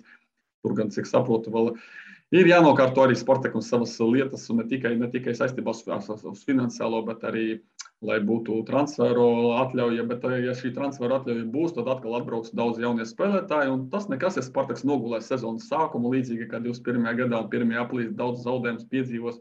Galvenais ir, lai jaunie spēlētāji iejūtas, iziet adaptācijas periodu, un tad jau vasarā atkal labākos mazās zvaigznītes var nopelnīt uz viņiem. Šobrīd ir tā, ka vairāk jaunieši no Latvijas visiem galiem ir atbraukuši uz Jūrmalu. Danila Patīčuks izziņots Jelgavas PJSS un FK Jelgava audzēknis, centra pussargs Augumaļota Radžins spēlējis arī izlasēs, cik atceros arī aizsardzības centrā var nospēlēt, bet jā, tiešām tur pārbaudos jaunieši gan no Rēzeknes, gan no Ventspils, gan no Liepājas, no visiem Latvijas galiem ir sabraukuši. Un Spartaks varētu būt tā komanda, kas nesīs jaunus vārdus Latvijas U izlasēm, U21, U19, varbūt arī U17, jo tur tiešām daži puikas ir šī vecuma. Un arī piedalās treniņu procesā, kas pagaidām gan bez galvenā trenera Pšemislavs Lagožnīs vēl zem jautājuma zīmes, kas notiek šobrīd. Jā, šobrīd ir daudz jautājumu, bet vēl ir laiks šai vienībai izveidoties. Un kas īstenībā, ja tiešām latviskais elements, kā mēs vienreiz noskaidrojām, būs topā, tad tas varētu būt tāds interesants klubs un interesanta komanda, ko vērot arī daudziem Latvijas izlašu treneriem. Jā, ar Lagožniju, starp citu, bija jautājums par viņa vispār tiesībām vadīt virslīgas klubu, ņemot vērā, ka viņam nav pro licences, bet ir, cik zinu, panākta vienošanās, ka viņš uzsāks šogad mācības Lietuvā, un līdz ar ko viņam Futbola federācija ļaus strādāt par galveno treneri, un cik saprotu, tad diezgan augstu varbūtību Polis turpinās strādāt Jūrmālas Spartakā par galveno treneri. Un vēl par to komandas kluba modeli gribēju pateikt, ka Jūrmālas Spartaks vispār ir visiem soli priekšā, jo Jūrmālas Spartaks viens no pirmajiem, vai pat pirmais sāka tā masveidīgi vest Āfrikas spēlētājus, un tad paiet vairāki gadi, un arī Valmiera to dara, tagad arī RFS izdomājuši, ka ies šo ceļu vismaz daļēji, un tagad visi seko, teiksim, tā stilam, tas, ko dara stilīgais Edgars Gauričs un Jūrmālas Spartaks. Tagad Jūrmālas Spartaks ļoti centīgi ir pievērsies vietējiem tirgumu un ķer rokās talantīgos latviešu futbolistus, kuri pat pilngadību nav sasnieguši reizēm. Un es domāju, ka pēc dažiem gadiem pārējie darīs to pašu, sapratīs, ka šis ir īstais ceļš. Un kuri arī nav mainstream, proti, kuri nav no Metas, Rīgas futbola skolas akadēmijām vai Liepājas akadēmija, kas arī viena no spēcīgākajām. Vapni viņi nemēģina iegūt, viņi saprot, ka neizdosies, viņi meklē ne mainstream. Jā. Bet varbūt arī kāds spēlētājs tiks izierēts uz Jūrmālas Spartaku no top 4. Šā brīža top 4, varbūt top 5, bet tas tuvāk sezonai jau Spartaks, Tukums, Daugavpils un Supernova Meta ne. Šīs komandas, kur ļoti daudz kas notiks arī tieši pirms sezonas, kādas 2-3 nedēļas pirms sezonas, kad vēl būs brīvā tirgu latviešu spēlētājiem, kur varētu arī kāds no šiem spēlētājiem pievienoties virslīgas vienībai, jo vieta latviešiem virslīgā šosezon ir diezgan daudz. Tās vietas ir. Un vēl par sastāvu mēs tiešām zinām ļoti maz.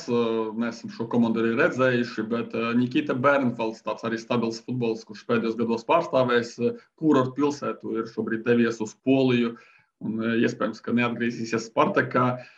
Un, ja par atslēgas spēlētāju, tad jānosauc man Raivis Skrebels. Arī man nav informācijas, vai viņš paliek, bet man nav arī informācijas, ka viņš nepaliek. Tāpēc Skrebels varētu būt svarīgs spēlētājs ne tikai laukumā, bet arī tas futbolists, kurš ievad jau jauniešus. Raivim ir 22 vai 23 gadi. Viņš ievadīs 16, 17, 18 gadīgos vietējos spēlētājus lielajā futbolā, palīdzēs iejusties. Un, protams, arī jauni leģionāri atbrauks. Tad es domāju arī, ka Skrebels varētu būt viens no tiem, kurš veido kolektīvu. Un pirms es dodu vārdu Arkādiem par atslēgas spēlētāju viņa versijā, pateikšu tā, ka vēl pastāv variants B, ja gadījumā kluba prezidents neatradīs komandu Mārcim Ošam, kurš pašlaik skaitās un arī ir Jūrmalas Spartaka īpašums un nav nekur izīrēts. Un, ja nu gadījumā piepildās tie daži procenti, ka viņš spēlē Jūrmalas Spartakā, nu tad Skrebelu svītrojam ārā. Jā, jo sezonas pirmā puse un pavasaris būs ļoti piesātināts ar spēlēm. To jau var tagad pateikt droši. Un, ja nu pēkšņi kāds neatradīs klubu no Spartaka īpašumiem, tāda ir ļoti daudz, tad stabila un regulāra spēļu praksa pavasarī nodrošināta, garantēta. Bet es kā atslēgas spēlētāju, drīzāk kā spēlētāju, kuru gribu vērot, kuram vajadzētu sekot vairāk, sezonas pirmajā pusē vismaz Denis Meļņiks, spēlētājs, kurš debitēja virslīgā 2021. gadā, centra pussargs, kuram deva iespēju Lagvažnīs, un kurš šo iespēju izmantoja. Un regulārs pamatsastāv nācējs bija sezonas otrajā pusē, nu pat arī ne tikai otrajā pusē, kopumā arī diezgan daudz minūšu sakrāja virslīgā. Ejam tālāk, un BFC Daugavpils atkal skarbi apstākļi Andreja Kaļina vadītie komandai, arī Kaļins bija spiests izlaist spēli, bija apslimis, kad komanda devās uz Lietuvu, cik saprotu, un Lietuva arī pazaudēja Edgaru Ivanovu savainojumu dēļ video sociālajos tīklos, kur šo spēlētāju nes Dāvis Cucurs. Jā, komandas gars, bet viens no komandas gariem arī Edgars Ivanovs atkal ir ārā uz nenoteiktu laiku. Lielākais zaudējums gan noteikti ir Vladimira Žavoronko pievienošanās futbola klubam RFS. Trenera asistents dodas līdzi Viktoram Morozam, ir strādājuši kopā. Es tikai gribēju pasmaidīt tajā brīdī, kad tu teici, ka Daugavpilī ir skarbi apstākļi, tad aiz polārā loka, tā kā katru gadu skarbāki tie apstākļi kļūst un aizvien grūtāk tur ir to komandu saturēt un izcīnīt vietu zem saulītes. Saulīte, principā, gandrīz nespīd Daugavpils futbolā. Tā kā bail domāt, un vispār tādā arī nelieli atkāpēji, vispār kopā 10 komandas, vai visas pabeigs sezonu, nu tad ir kaut kādas man iekšēji bažas par Daugavpili, kā viņi izvilks, redzot, kas šajā pilsētā notiek. Nu, jāizdara tas, kas tika darīts arī priekšējos gados. Jāparāda talants kāds, jāpārdod sezonas vidū. Dabūs. Šobrīd Daugavpilī daudz ārzemju spēlētājus, ja paskatās kaut uz komandas kopbildi mačā pret RFS, ļoti daudz leģionāru, kuri pārbaudās un kuri mēģina iekļūt komandā. Tāpēc tas sastāvs varētu krasi pamainīties, pamatkodols vismaz, kas zina, uz ko tie leģionāri būs spējīgi, lai gan Daugavpilī īstenībā, no 5 leģionāriem, es teikšu, vidēji 2 ir labi. Atsījājās sezonas gaitā ļoti daudz spēlētāju no ārzemēm, iespējams arī tie skarbie laikapstākļi, bet vispār Daugavpils izgāja licencēšanu. Tām ne visi ticēja. Ņemot vērā visus karus, kas notiek pilsētā, tas ir tāds arī būtiskākais, kas jāizceļ. Ko mēs vēl varam pateikt par sastāvu? Ne visi pagājušā gada līderi ir ierindā. Uzreiz pateikšu, ka par atslēgas spēlētājus nesaukšu tomēr Valēriju Afanasjevu, kurš šogad svinēs 40. dzimšanas dienu, bet runāt par tiem, kuri nav, tad Izraels šobrīd pārbaudās RFS, nezinu, paliks vai nepaliks. Orols atrodas Dubajā, par Ivanovu Arkādijs jau minēja savainojumus, nezinām, cik nopietnas, bet arī ļoti iespējams, ka kādu laiku nespēlēs, bet kopumā pārējie, it sevišķi vietējie spēlētāji ir palikuši, neskaitot tos pāris puišus, kas aizbraukuši uz Valmieru pārbaudīties. Un es par atslēgas spēlētāju nosaukšu tomēr leģionāru Joshua Pudži. Viņš ne pirmo gadu ir Latvijā. Nikns arī spēlētājs, nepatīkams aizsargs, kurš arī redzam, patīk viņam gūt vārtus pie pretinieku vārtiem standarta situāciju izspēlēs. Un varētu viņš pavēlt komandu, cik tas būs iespējams. Bet īstenībā, ja mēs vispār tagad jau pārējām drusku uz to tabulas apakšgalu, jo runājām par top 4 komandām, ātri pārskrējām pāri Jūrmalas Spartakam, nezinām, kurā daļā būs Spartaks apakšā vai augšā, ka kāds tas sastāvs būs ļoti daudz nezināmā. Tad Daugavpils ir diezgan acīm redzami, ka tā būs tabulas apakšdaļa, bet labā ziņa, ka Daugavpiliešiem nebūs garlaicīga. Tur būs daudz komandu, ar kurām pacīnīties, līdzvērtīgas komandas, varēs pacīnīties pret Askerovu, pret Tukumniekiem, pret nezinu, kas būs Rauda, pret Metu. Būs līdzvērtīgas cīņas, to netrūks un būs interesanti. Jā, īstenībā Daugavpils šobrīd ir tuvāk Supernovai Tukumam, divām komandām no nākotnes līgai nekā. Varbūt potenciālām Spartaku sastāvam, varbūt. Bet par atslēgas spēlētāju noteikti jāsauc Kirills Iļins, 2,11 metru sodastienas izpaldīja mačā pret RFS, tikai vienu realizēja, bet tas fakts, ka viņam tas tiek uzticēts, nevis kādam leģionāram, bet malējam aizsargam Iļinam, ir vērā ņemams. Iespējams, arī tas palīdzēs aizvadīt jaudīgāko sezonu līdz šim savā futbolista karjerā Daugavpilietim BFC sastāvā.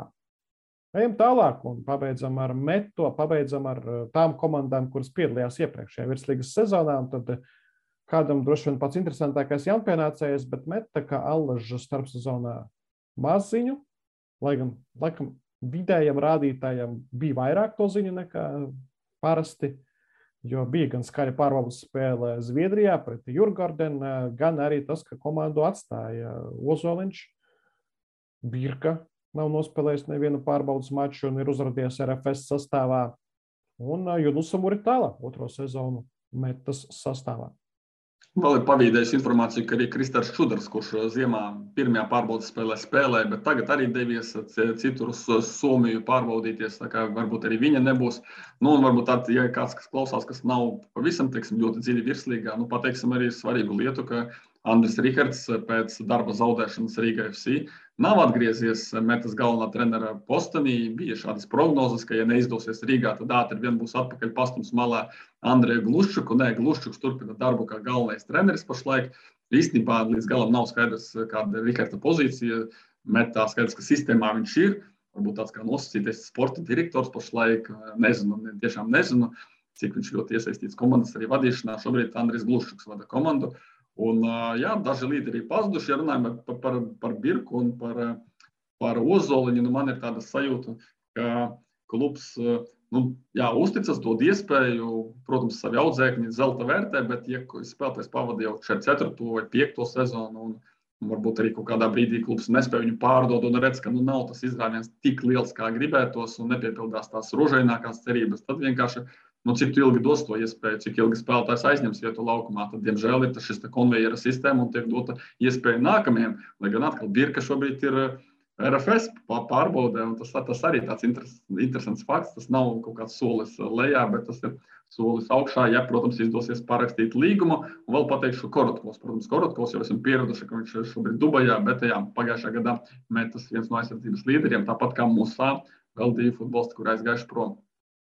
Arī tas Metas princips, vai tu spēlē futbolu tā par itīgo augstā līmenī, vai dzīvo dzīvi. Tev 22, 23, ja mēs runājam par Ozoliņu, 21 gads, 2001. gadā dzimušais spēlētājs ir Ozoliņš, bet, arī šādi raugoties, Meta nebūs tās klubs, tā komanda, kur futbolists var nopelnīt un nodrošināt savu ģimeni un maizi un tā tālāk, bet tas ir labs atspēriena punkts. Vai izdosies atspērties un turpināt Ozoliņam, iespējams Birkam, arī viena no tādām foršām intrigām, kas ir, par ko mēs pagaidām vēl nesaprotam, kur būs Ozoliņš, kas Čehijā 2. līgā Taborsko maču komandā pie Sergeja Golubeva, bijušā Jelgavas galvenā trenera, arī sporta direktora. Vismaz bija pārbaudas turnīrā Čehijā uzspēlējis Redzēsim. Liepa arī turpat, ne? Joprojām, manuprāt, arī bija atgriezies Kristaps Liepa, arī bijušais metas spēlētājs. Bet, kad es skatījos pieteikumu, neteikšu, ka tā bija pēdējā spēle līdz šim, bet tur Liepa nebija. Bet, iespējams, vēl nav atguvies pēc savainājuma. Šeit es nespekulēšu, tiešām varat palabot.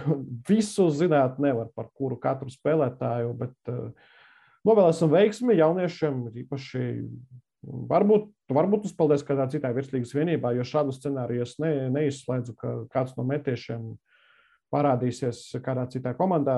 Iespējams, arī kādā citā komandā virslīgā parādīsies Aleksandrs Solovjovs, kurš pārbaudas mačus metas rindās ziemas sākumā ir aizvadījis. Es vēl īsumā piebildīšu par metas tādu zīmīgāko spēli, kas notika Zviedrijā pret bronzas medaļas ieguvēju Djurgārdenu, nezinu, kā pareizi izrunāt, 3. vieta Zviedrijā. Manuprāt, uz papīra Malme pret Riga ir jābūt līdzīgāk nekā Djurgārdena pret Metu, bet īstenībā bija pavisam pretēji. Ja Riga tika nospiesta uz ceļiem, labi bija sarkanā kartīte, bet līdzīgos sastāvos izbraukumā klājās ļoti smagi. Tad Meta pret Djurgārdenu diezgan cienījami spēlē. Protams, ka tā ir pārbaudas spēle, un es redzēju, ka Zviedru komanda arī bieži vien nereti atkāpās visi savā laukuma pusē, ļāva Metai uzbrukt pozicionāli, varbūt kaut kādas treneru iestrādes un mācību nolūkos, vai ne, bet Meta izskaties tiešām ļoti labi, un varbūt tu pēdējās minūtes drusku pati sabojāji savu nevajadzīgiem 3. vārtiem un sarkano kartīti, varēja pabeigt spēli arī 1-2, kas būtu vēl foršāk, bet katrā ziņā man patika, kā Meta spēlē, schēmā 5-3-2 ar 5 aizsargiem, vai 3-5-2, var arī tā pateikt, katrā ziņā 3 centra aizsargi. Un kas man patīk, arī tas trio, atkal 5-3-2 schēmā, tas trio ļoti svarīgs ir. Es runāju par pussargiem tieši, un patika, kā nospēlēja vienties, daudz nobriedušāk, stabilāk nekā teiksim, pagājušās sezonās virslīgā. Un ja blakus ir Glebs Kļuškins un Lūkas Vapniku, Vapni tādu ļoti lielu pārliecību, visu laiku mēģina apspēlēt, vienalga, ka Zviedri pretī, tad tur kaut kas var sanākt. Un plus šie pusaizsargi, ja malēji aizsargi, kas pieslēdzas, kas arī ne tikai aizsardzībā spēlē, bet arī kuri iet uz priekšu, Novikovs un Grīnbergs, varbūt tur Novikovam ne tā labākā spēle gadījās, bet pēc potenciāla, manuprāt, ir ļoti perspektīvas zīmējums. Vienīgais, kas satrauc soliņa dziļums. Atgādinām 36 spēles un pagaidām redzot, kāds ir pieteikums arī tie pašā spēlē Zviedrijā. Nezinu, to sezonu būs grūti izvilkt. Es domāju, ka Metā par to arī tiek spriests un tas tiek analizēts. Varbūt kāds pievienosies vēl no akadēmijas, bet noteikti kvantitāte Metē būs nepieciešama lielāka. Es nedomāju, ka tas ir tas, kas baigi uztrauc šobrīd Metu, jo 2003, 2004 gads, 5. gads varbūt jau kāds, un te ir resursi, viņi ir redzami, no kurienes smelties. Nav tā, ka tur kaut kāda mistiskā Āfrika, bet pieļauju, ka kāds no leģionāriem arī būs, ne jau tikai Junusa Muritala. Muritala negūst vārtus vēl pagaidām. Kaut kā Puzarjevskas vārtus Zviedrijā, bet Muritala vēl nav iestas. Zviedrijā Muritala arī es neteiktu, ka viņš īpaši izcēlās. Protams, aktīvs spēlē apmēram savā stilā, bet Meta izskatījās tik solīdi, ka Muritala šajā modelī izskatījās kā viens no, nevis kā cilvēks, kurš pavilks jauniešus un būs līderis. Jā. Muritalam ir jāatgūst gūto vārtu garšu, tomēr tāpat gribētos redzēt februārī no viņa gūtos vārdus, lai mēs atkal runātu par viņu, ka iespējams fantasy, jokeru, iespējams kā cilvēku, kurš tiešām atkal cīnīsies par labākā vārtu guvēja statusu visā Latvijas futbola virslīgā, pat pārstāvotu Metu. Par atslēgas spēlētāju piedāvāju tomēr šoreiz neatšķirties ar versijām. Nosauksim, ja tu gribi, protams, var arī dot savu variantu, bet Lūkas Vapnē, kamēr viņš ir šajā komandā, izskatās, ka būs līderis, galvenais, lai nesakāp galvā. Zviedrijā es kaut ko tādu pamanīju, varbūt kaut kur brīžiem pārāk pašpārliecināti, un arī tā sarkanā kartīte.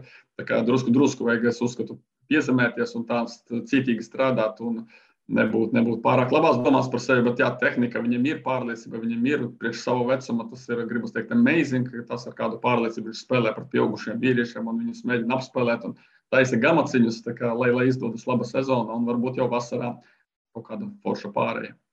Atslēga arī tas, ka mīnus Korotkovs, mīnus Musā, kas aizvietos aizsardzībā. Normans Ultriķis šobrīd kā aizsardzības balsts izskatās, bet kuri būs blakus, Fedorovičs, Kirkils pagaidām redzēsim, kā veiksies. Bet, jā, atslēgas spēlētājs Normans Ultriķis šobrīd mana izpratnē, jo domāju, skaidrs, ka būs jāspēlē daudz no aizsardzības pret vadošajām komandām, arī pirmajā kārtā pret Audu droši vien. Tāpēc ir jāskatās.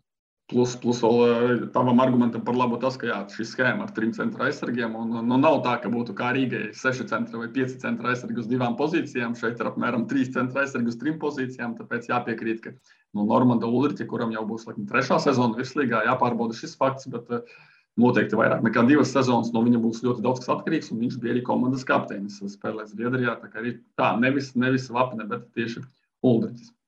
Kura sezona pēc kārtas būs Ulriķa ģimenē, šī tad jau vēl viens fakts, bet ejam tālāk, un tagad, jā, komanda, par ko runā, par ko čukstās, par ko baumo, par ko nezin, The Man and the Myth, šobrīd Juris Gorkšs, bet FK Auda.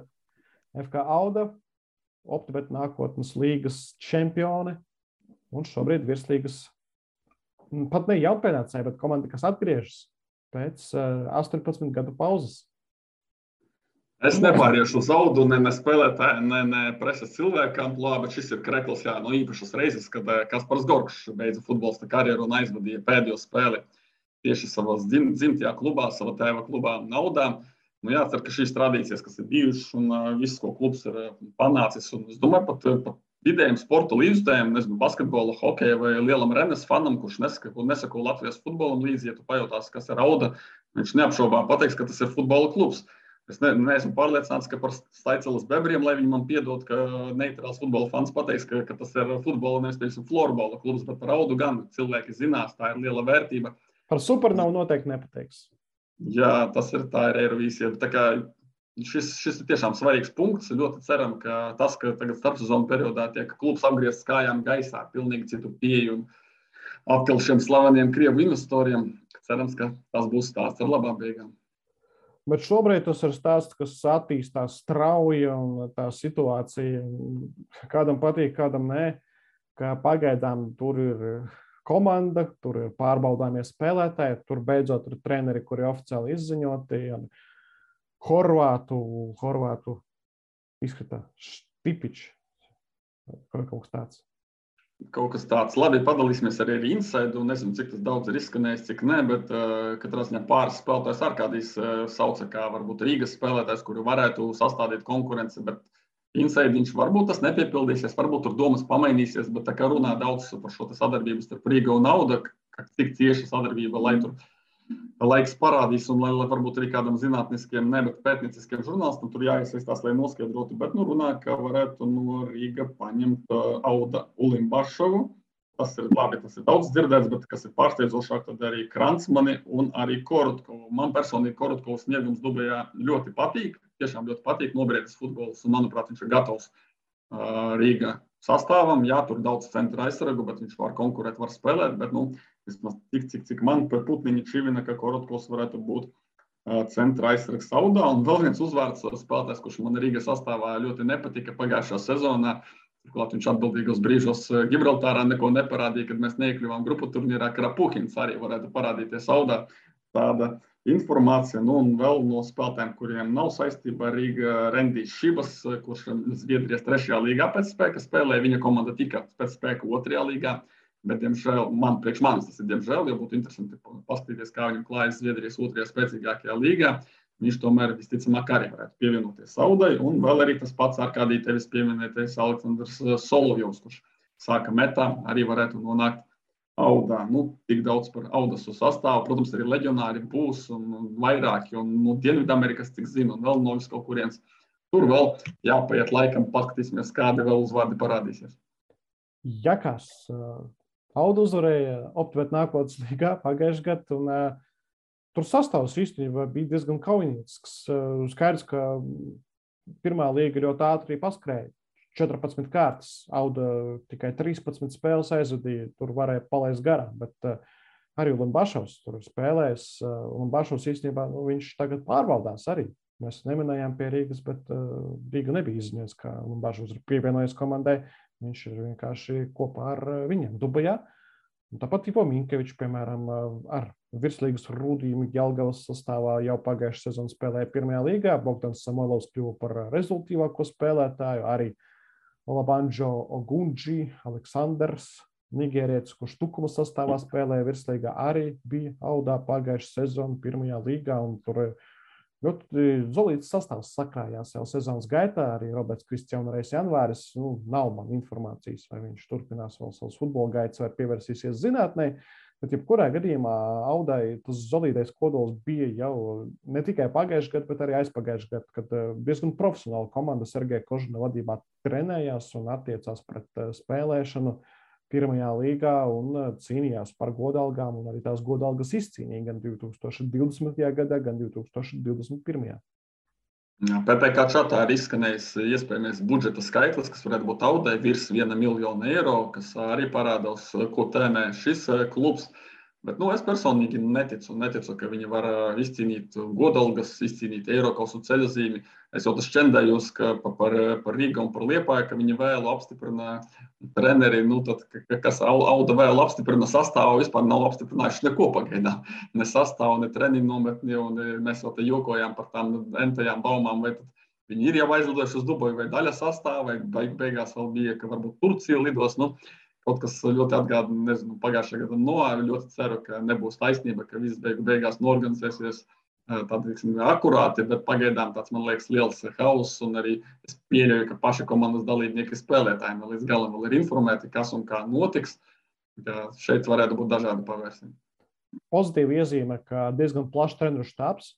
Jā, es vēl neesmu iegāmējis visus uzvārdus, bet kopumā paskatoties uz kvantitāti, ka ir tie horvāti, ir arī fizio, ir fiziskās sagatavotības treneris, ir masieris, ārsts.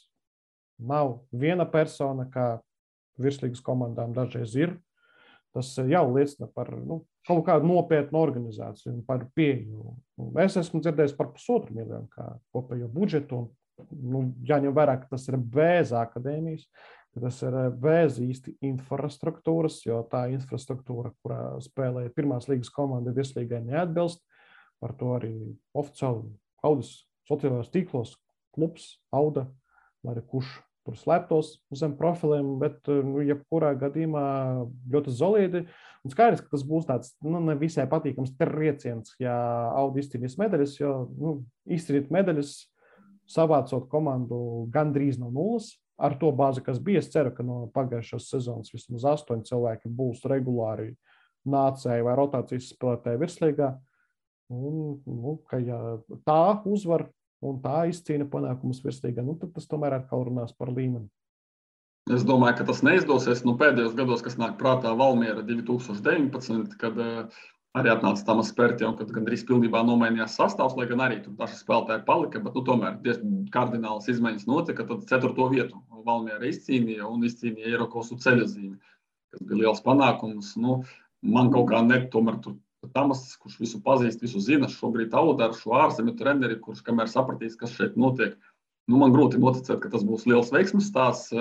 Labākais variants, ko es redzu, optimistiskais mans scenārijs, ka viss notiek, komanda nepajūg, pamazām progresē, darbs ar domu, ka varbūt 22. gadā uzreiz neizdodas Eiropu, bet tad 23. gadā, un tad 22. gadā finišēt vienkārši ar to pašu sastāvu, ko viņi iesāka, kaut kādā solidā 5. 6. vietā, un galvenais profesionāli strādāt. Lai nav tā, ka pirmās neveiksmes un atkal pa gaisu viss lido un tā tālāk. Tā kā ir ļoti daudz nezināmā, tiešām negribas varbūt tik daudz runāt par šo komandu, kura pati par sevi ir pastāstījusi pagaidām paša minimumu.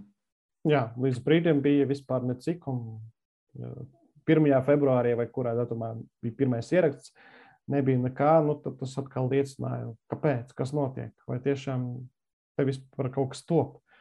Izskatās, ka top, jā. Dubajā šobrīd nopietns darbs arī Turcijā, cik saprotu, būs treniņu nometne, bet varbūt tur tie plāni mainīsies. Izskatās vismaz pēc diskusijām, ka tie plāni ir mainījušies entās reizes. Varam atļauties Audai nesaukt atslēgas spēlētājs? Īstenībā Limbašovs var nosaukt, jo Limbašovs arī tāds cilvēks, kurš ļoti daudz pavadījis Latvijas futbolā. Nenovērtēts, es teikšu. Rīgas sastāvā viņam tika dota iespēja. Finks redzēja, kā viņš spēlē, bet tagad, laikam, tomēr tur bijušo čempionu komandā nepaliks. Nezinu, humoru nodarbosimies par to, ka Korotkovs spēlēs, piepildīs sapni un spēlēs Audas kreklā pret metu iespējams. Un arī par to, kā Juris Gorkšs teica par šādiem projektiem, ko viņš ir vēsturiski teicis, un tagad pats tādā nokļuvis. Te ir vieta, bet vai arī dodam avansā laiku, paskatīties, iedot viņiem iespēju sevi pierādīt. Tev var mest citātus īstenībā vienu pēc otra, jā, kas no pirmās līgas pirmssezonas preses konferencēm. Bet, cik saprotams, Juris Gorkšs paliks klubā un iespējams nodrošinās to tieši organizatorisko daļu spēlēm.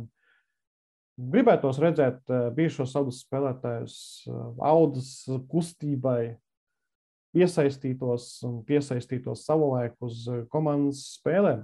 Tas būtu tāds foršs. Bet labi, mēs ejam lirikā.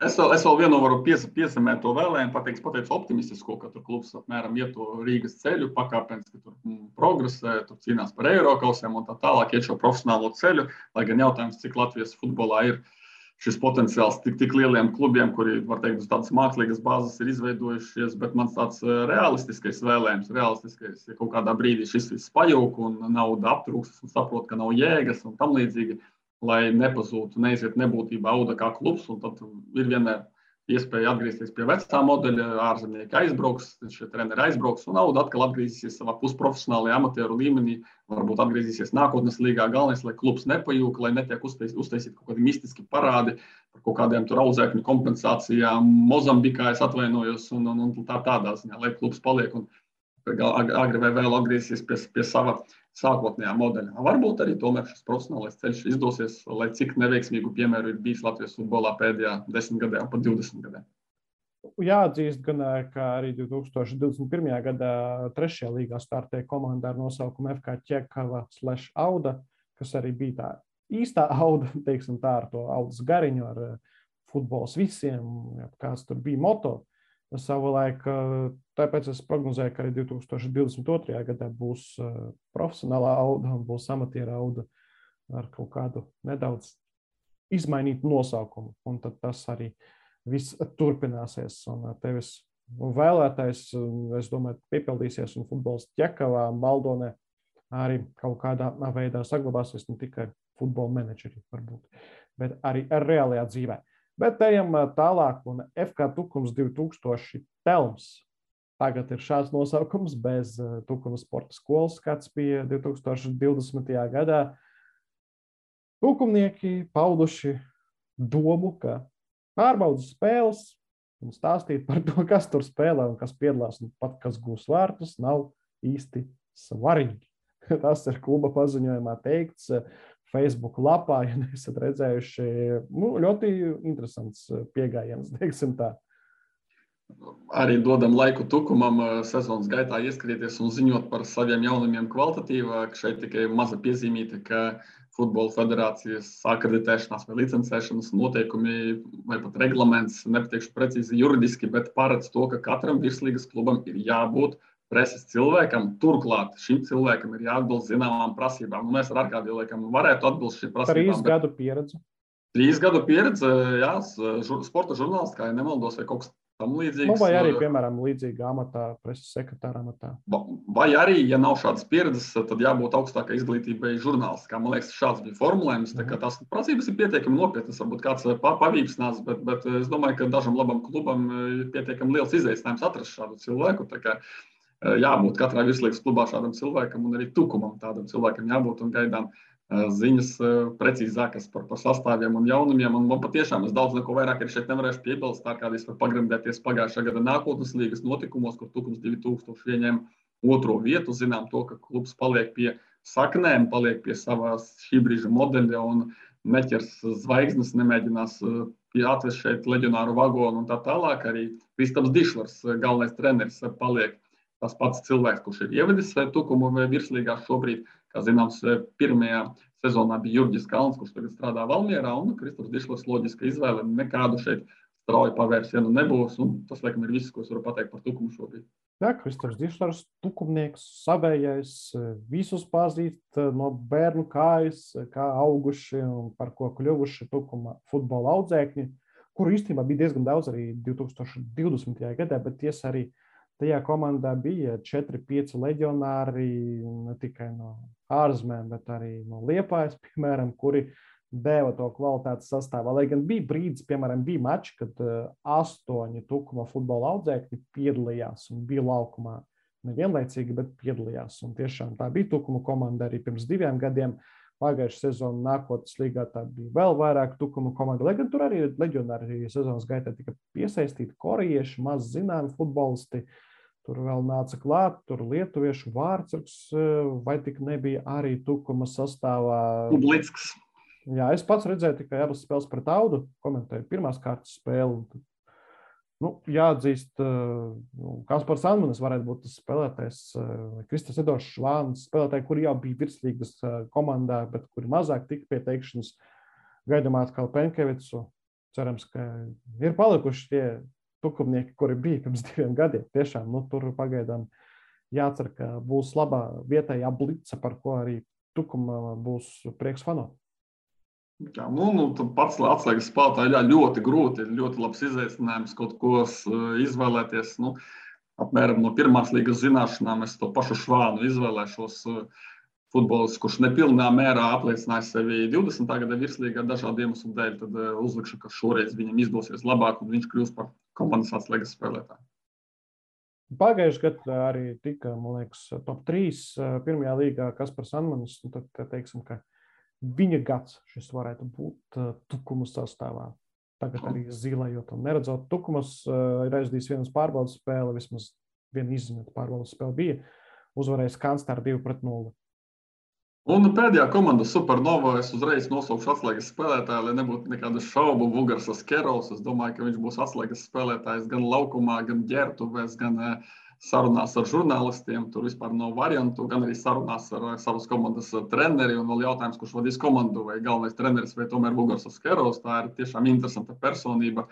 Un tādā brīdī, kad viņš izstājās no virslīgas, pameta Daugavpili, es godīgi sakot, es neticēju vairs, ka es viņu redzēšu vēl kādreiz virslīgā, bet reinkarnējās arī sirmie spēlētāji gūst 2. jaunību vai 3. jaunību un atgriežas virslīgā.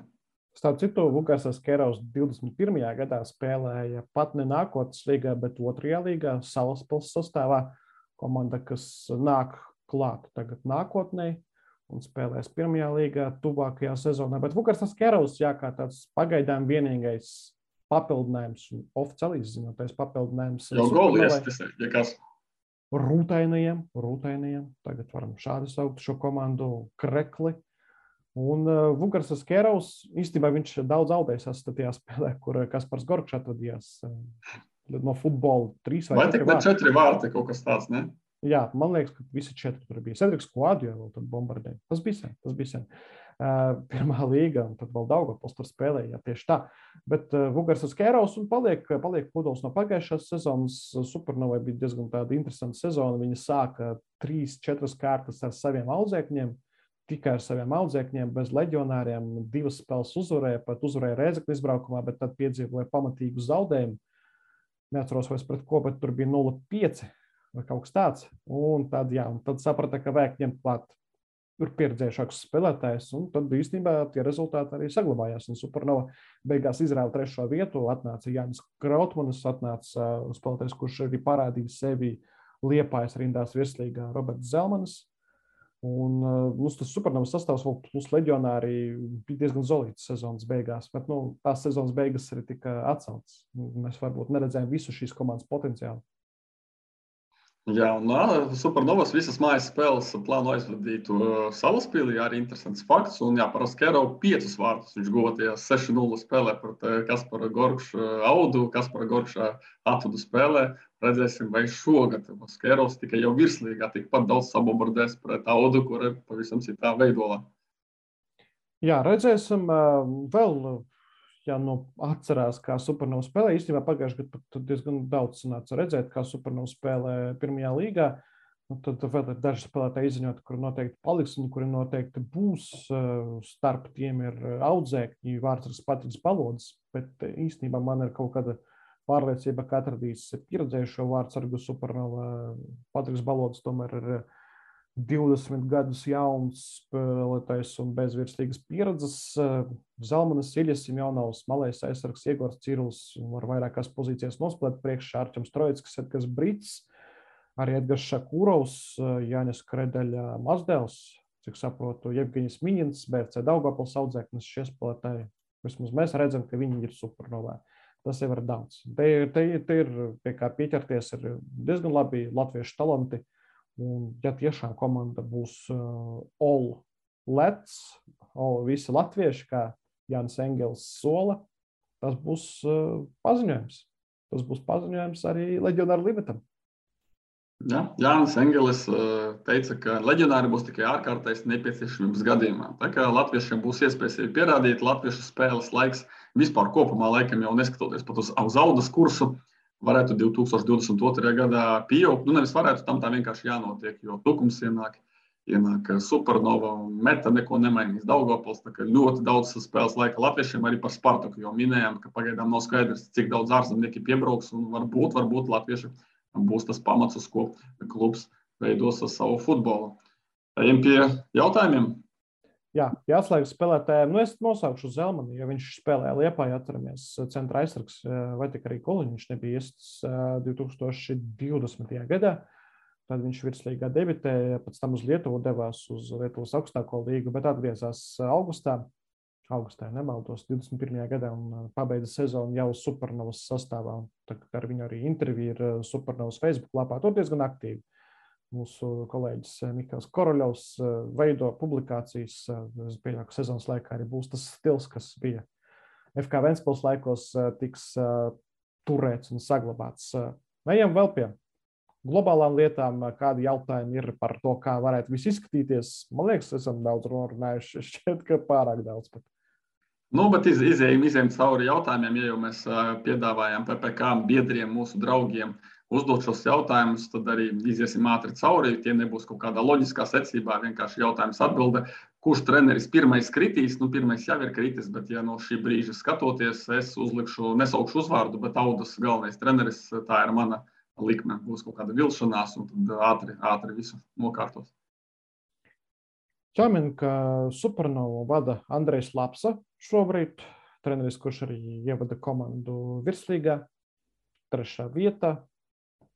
Es pieļauju, ka varētu būt pārmaiņas vai nu Supernova, vai nu Tukumā, jo treneriem būs gan vienam, gan otram debija kā galvenajiem virslīgām, tur varētu būt arī visādi. Andrejs Lapsa vēl pirms gadu precīzi nepateikšu, bet 18. varbūt gads viņš vēl apspēlēja pirmajā līgā Viktoru Morozu svarīgā centrālā spēlē, kad pirmajā līgā vadībā bija Tukums 2000 un Daugavpils, un tukumnieki uzņēma daugavpiliešus, un Lapsas vadībā tukumnieki uzvarēja ar 1-0, ļoti labi atceros to spēli, biju apmeklējis, un tiešām Lapsa, dažreiz ar savu viltību mēdz apspēlēt arī labus trenerus. Nākamā tēma, kur laikam to Arkādija var vairāk izteikties, līdzjutējais sētas, cik tas būs aktuāli virslīgas sākumā un kopumā virslīgā, jo atceramies, ka pagājušo gadu gan sākām bez līdzjutējiem, gan pabeidzām, bet tas sākums bija sevišķi smags, jo, ja nemaldos tikai kā Pjāņiem, līdzjutēji tika atļauti, tas nozīmē, jo bija siltais laiks, jo vasara jūnijas sākās daudz spēļu, bet, diemžēl, pie tukšām tribīnēm. Te jābilst, ka jauni stadioni nāks klāt, jauni veci. Viens patiešām jauns Salaspils stadions un arī Valdlauču arēna, kā tur strādā līdzjutējiem ar sētas, tas ir jautājums, bet kopumā izskatās, ka varētu būt tā, ka sezonas sākums būs ar skatītājiem tribīnēs un arī pat ne zaļajā, iespējams, dzeltenajā režīmā, proti, ka tur nav tā, ka visiem jābūt testiem un vēl viss kaut kam. Arī futbolistiem nav obligāti, ka visiem jābūt vakcinētiem. Līdz ar to šajā ziņā par Covid issues te varētu būt diezgan mierīgi, vismaz čempionāta sākumā. Lai gan skaidrs, šī starpsezona sākās ar to, ka vairākās komandās bija pozitīvi Covid testi, ne visi spēlētāji bija pieejami vadošajās vienībās, un tur bija jāeksperimentē, jārotē sastāvi piespiedu kārtā. Bet es pieļauju, ka virslīgas sezonā mazāk būs šādu problēmu, jo arī vīruss kaut kā varbūt pamazām atkāpjas, nezinu. Kā viņš var atkāpties, ja viņš neeksistē. Tas smaidu, bet runāt par Covidu, arī aktuāla tēma pie sastāva dziļuma, ne tikai 36 kārtas, bet arī šī apstākļi, ja pēkšņi puse komandas jābūt karantīnā. Redzēsim, varbūt tiešām tur pa nedēļām mainās situācija, varbūt mainīs tos noteikumus, bet ja paliks tie spēkā, sastāva dziļums te ļoti, ļoti noderētu, un ko es vēl piebildīšu, ka tomēr situācija ir pavisam cita nekā pirms gada, un visi arī eksperti prognozē, ka februārī būs tas lielākais vilnis, un virslīga sākas 11. martā, tā kā ir laika rezerve, un varbūt futbolam paveiksies, un marta sākumā jau viss noplaks, un būs tā situācija nedaudz labāka. Ja ne martā, tad vismaz sezonas turpinājumā aprīlī, maijā, jau uzreiz brīdinām, ļoti daudz spēļu būs aprīlī, maijā, pilns ar nedēļas vidus kārtām, kad otrdienā, trešdienā ir spēles. Tā kā gatavojoties arī tam, un patiešām maču būs ļoti daudz. Un Cerams, ka uz to brīdi līdzstēji būs atļauti stadionā. Uz nākamo jautājumu arī ļoti ātri noprognozēšu. Man patīk prognozēt, vai 1. aprīlī visas komandas tiks pie punktiem. Un tikpat pārliecinoši kā par Jaunzemo, es teicu, arī šeit es patiešām ļoti pārliecinoši jā, jo es neticu, ka būs viena tik absolūti neizteiksmīga vāja komanda. Paņemam par pamatu, Supernova saka, ka spēlēs tikai ar latviešiem, bet vai patiešām Supernova zaudēs gan Metei, gan Daugavpilī, gan Tukumam, gan tikko izveidotai Jaudai? Es tam neticu. Es domāju, ka kādu punktu paķers un kā spilgts piemērs pat nespējīgā, haotiskā, bezjēdzīgā spēja paņemt punktus, tad vai tad kārtīgas virslīgas komandas nespēs izcīnīt 9 spēlēs nevienu punktu. Es tam neticu. Jā, pat Babīte, pat Tukums, kas pārveidojās pēdējā brīdī 2020. gadā no lielām ambīcijām līdz komandai ar savējiem. Tāpēc, virslīga tomēr nav tāds turnīrs, kur ir 9 superprofesionālas komandas un viena nē. Te tomēr tāds būs interesanti pāanalizēt un paskatīties, saprast to līmeni vidū un arī apakšā, vai tiešām būs arī vidus, vai būs vienkārši 2 daļas, 5 un 5. Visādi var būt. Vai 4 un 6, kas to lai zina.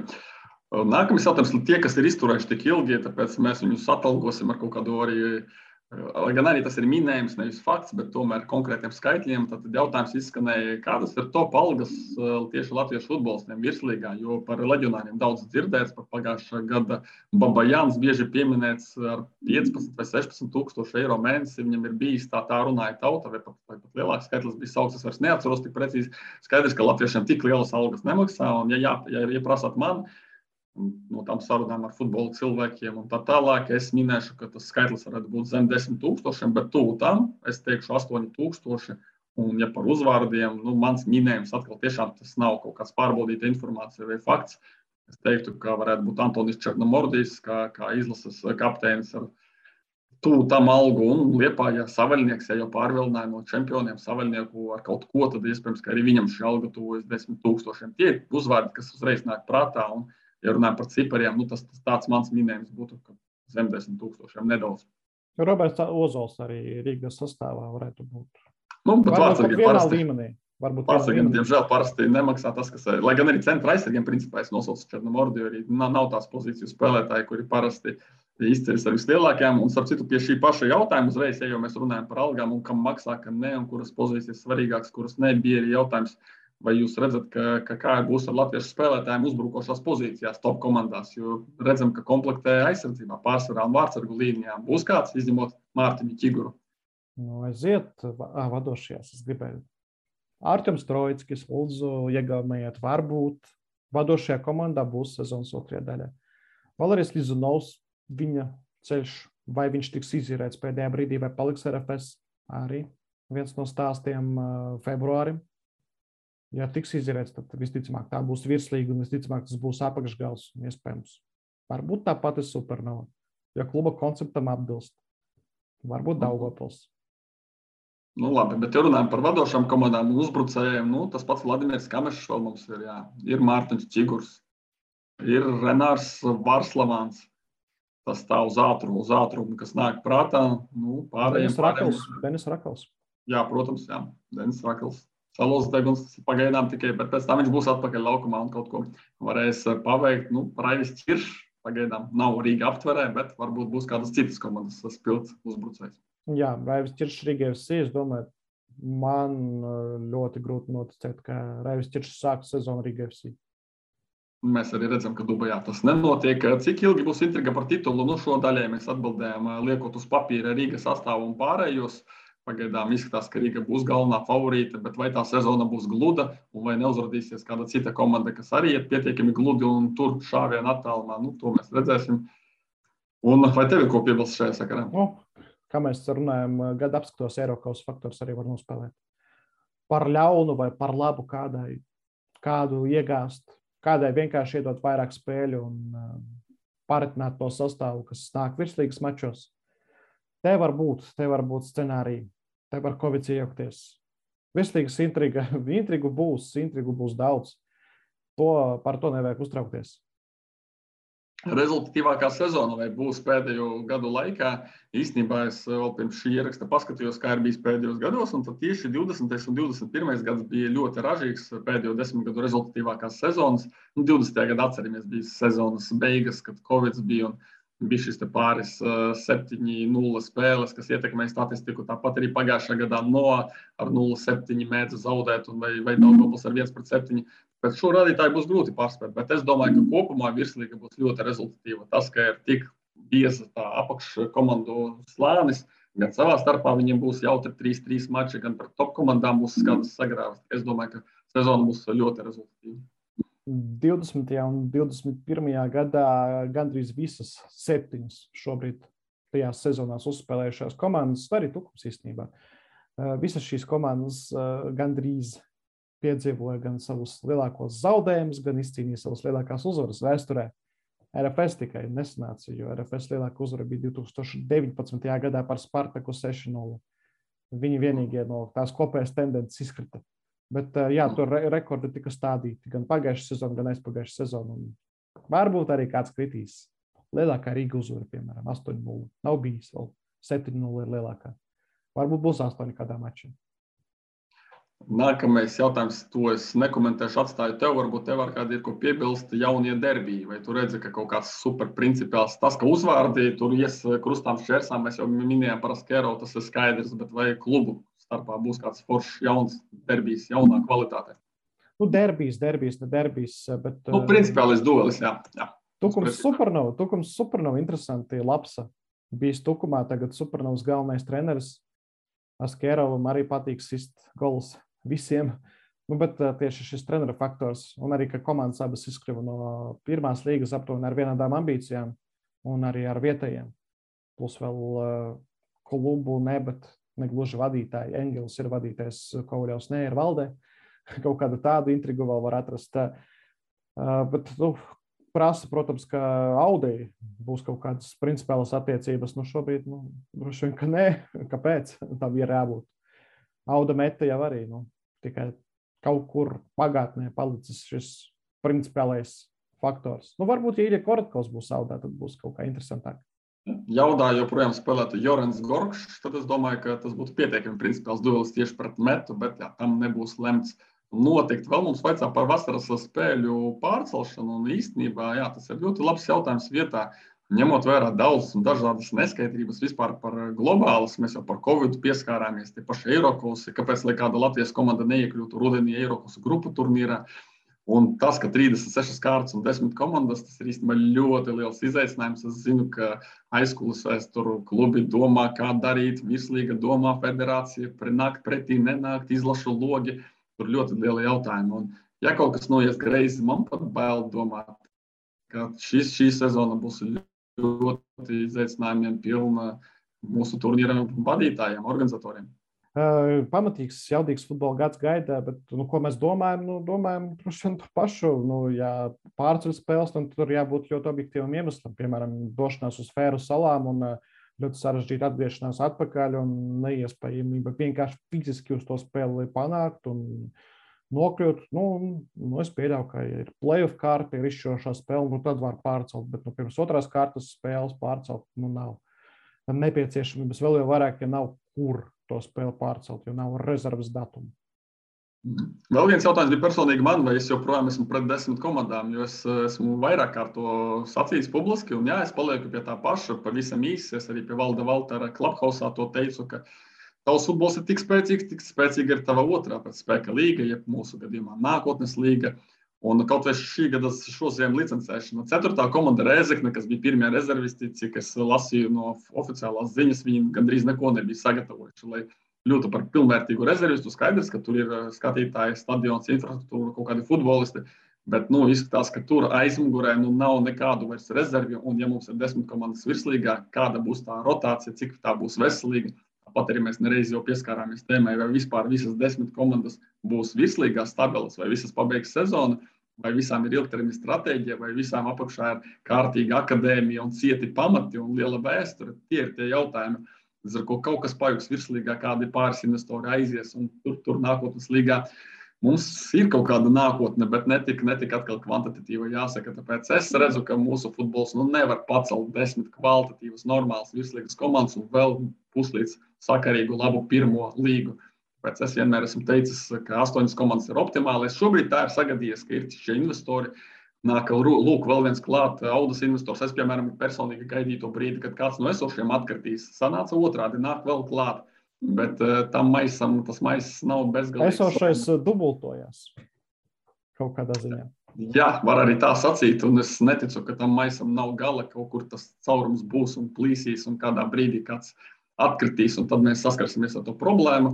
Protams, var jau vienmēr rēģēt pēc situācijas. Tagad mums ir daudz viņu, ir gatavība klubiem spēlēt virslīgā, lai spēlē, kad kaut kas pazudīs, atkal pārēsim uz 8 komandu formātu un neiesim Igaunijas ceļu, kuri visu laiku pieturas pie 10 komandu 36 kārtu turnīra. Var arī tā darīt. Es būtu uzreiz izvēlējies 8 komandu ceļu, lai ir veselīga konkurence nākotnes līgā. Starp citu, tur līmenis ir pieaudzis, tur spēlējot tam pašām gan Jelgavas akadēmijas komandai, gan arī šīm komandām, kas pārcelās uz virslīgu Tukumam, Supernova, tur bija ļoti veselīga, laba konkurence.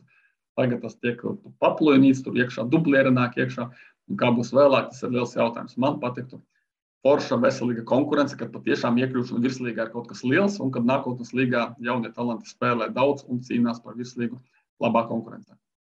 Es teikšu, ka Supernovai tas ir liels notikums iekļūšana virslīgā, debija virslīgā. Komanda ar trešo vietu. Nu jā, tas nāc. Pārējais sezonu, nezinu, kaut kādā mērā. Labi, es tur mūžīgā tēmā neiesaistīšos, vēl vairāk mēs jau ap 2 stundām esam. Ārprāts. Pēdējais tad jautājums cilvēki tomēr prasa, ko no mums gaidīt. Gaidīt jaunus 2 stundu video, ko tu vēl? Jā, iedomājies, mēs te vienkārši par starpsezonu un tā bišķi parunājām, kas ir noticis 2 stundas. Bet, plāns nogāja greizi, jo galīgi nebija tā. Sezonas preview, ultimate mūs sagaida uz 5 stundām kaut kur. Nebiedēsim, mēģināsim arī pašdisciplinēties. Šis mums ir īstenībā jāpiestrādā pašiem, lai mēs neizējam tik garos runas plūdos vai kaut kā jādala pa daļām, jo mēs saprotam, ka mūsdienās neviens tik garus gabalus neklausās. Un, piemēram, es pats YouTube'ā klausos daudz ko pātrinātā režīmā, taupot savu laiku 1,5, reizēm pat ar horizontu 2, bet es neticu, ka manu ātro vārdu bēršanu ir iespējams vispār klausīties pātrināt. Iespējams, jā, iespējams te arī. Jāmenedžē, jāspēlē, jāspaida, jātina. Timecodes arī salikšu, bet varbūt ne uzreiz. Būs jāpaguļ. Bet tagad sakam, sekojam līdzi, daudz spēļu būs februārī pārbaudas spēļu Kīvas Dinamo, Maskavas Dinamo pretī mūsu klubiem. Liepāja beidzot spēlēs. Auda varbūt izveidosies par komandu. Pagaidām. Tādas nav, bet būs. Liepāja būs treneris. Pamas Pertī kaut kur parādīsies. Februāris, labs gaidi. Vēl pēdējā doma, jo vēl ir laiks, ka šie laiki šobrīd, šis gads man atgādina, ka manu bērnību, kad mēs sadraudzības kausā, kad Skonto spēlē par Maskavas Spartaku, arī ļoti līdzvērtīgi, ļoti labi. Vienīga atšķirība, ka tolaik bija bāze Skonto spēlētāja, Latvijas izlases spēlētāja, mūsējie, tagad ir ļoti liels uzsvars uz leģionāriem, bet, principā mēs atgriežamies tajā līmenī, kad varam spēlēt ar Kijevas Dinamo, ar Maskavas Spartaku līdzīgi nospēlēt 0-0, jo bija kaut kāds ilgs laika periods, kad tādu spēļu un tādu rezultātu, kā sasniedza Rīga Dubajā, nemaz nebija. Varbūt ar šo optimismu liekam. Jā, es pagājuši gadu šeit pētīju pirms Rīga un Spartaka spēles, manuprāt, Skonto, ja es pareizi visu izpētīju, Skonto nereiz nebija nospēlējis neizšķirtu pēc Spartaku.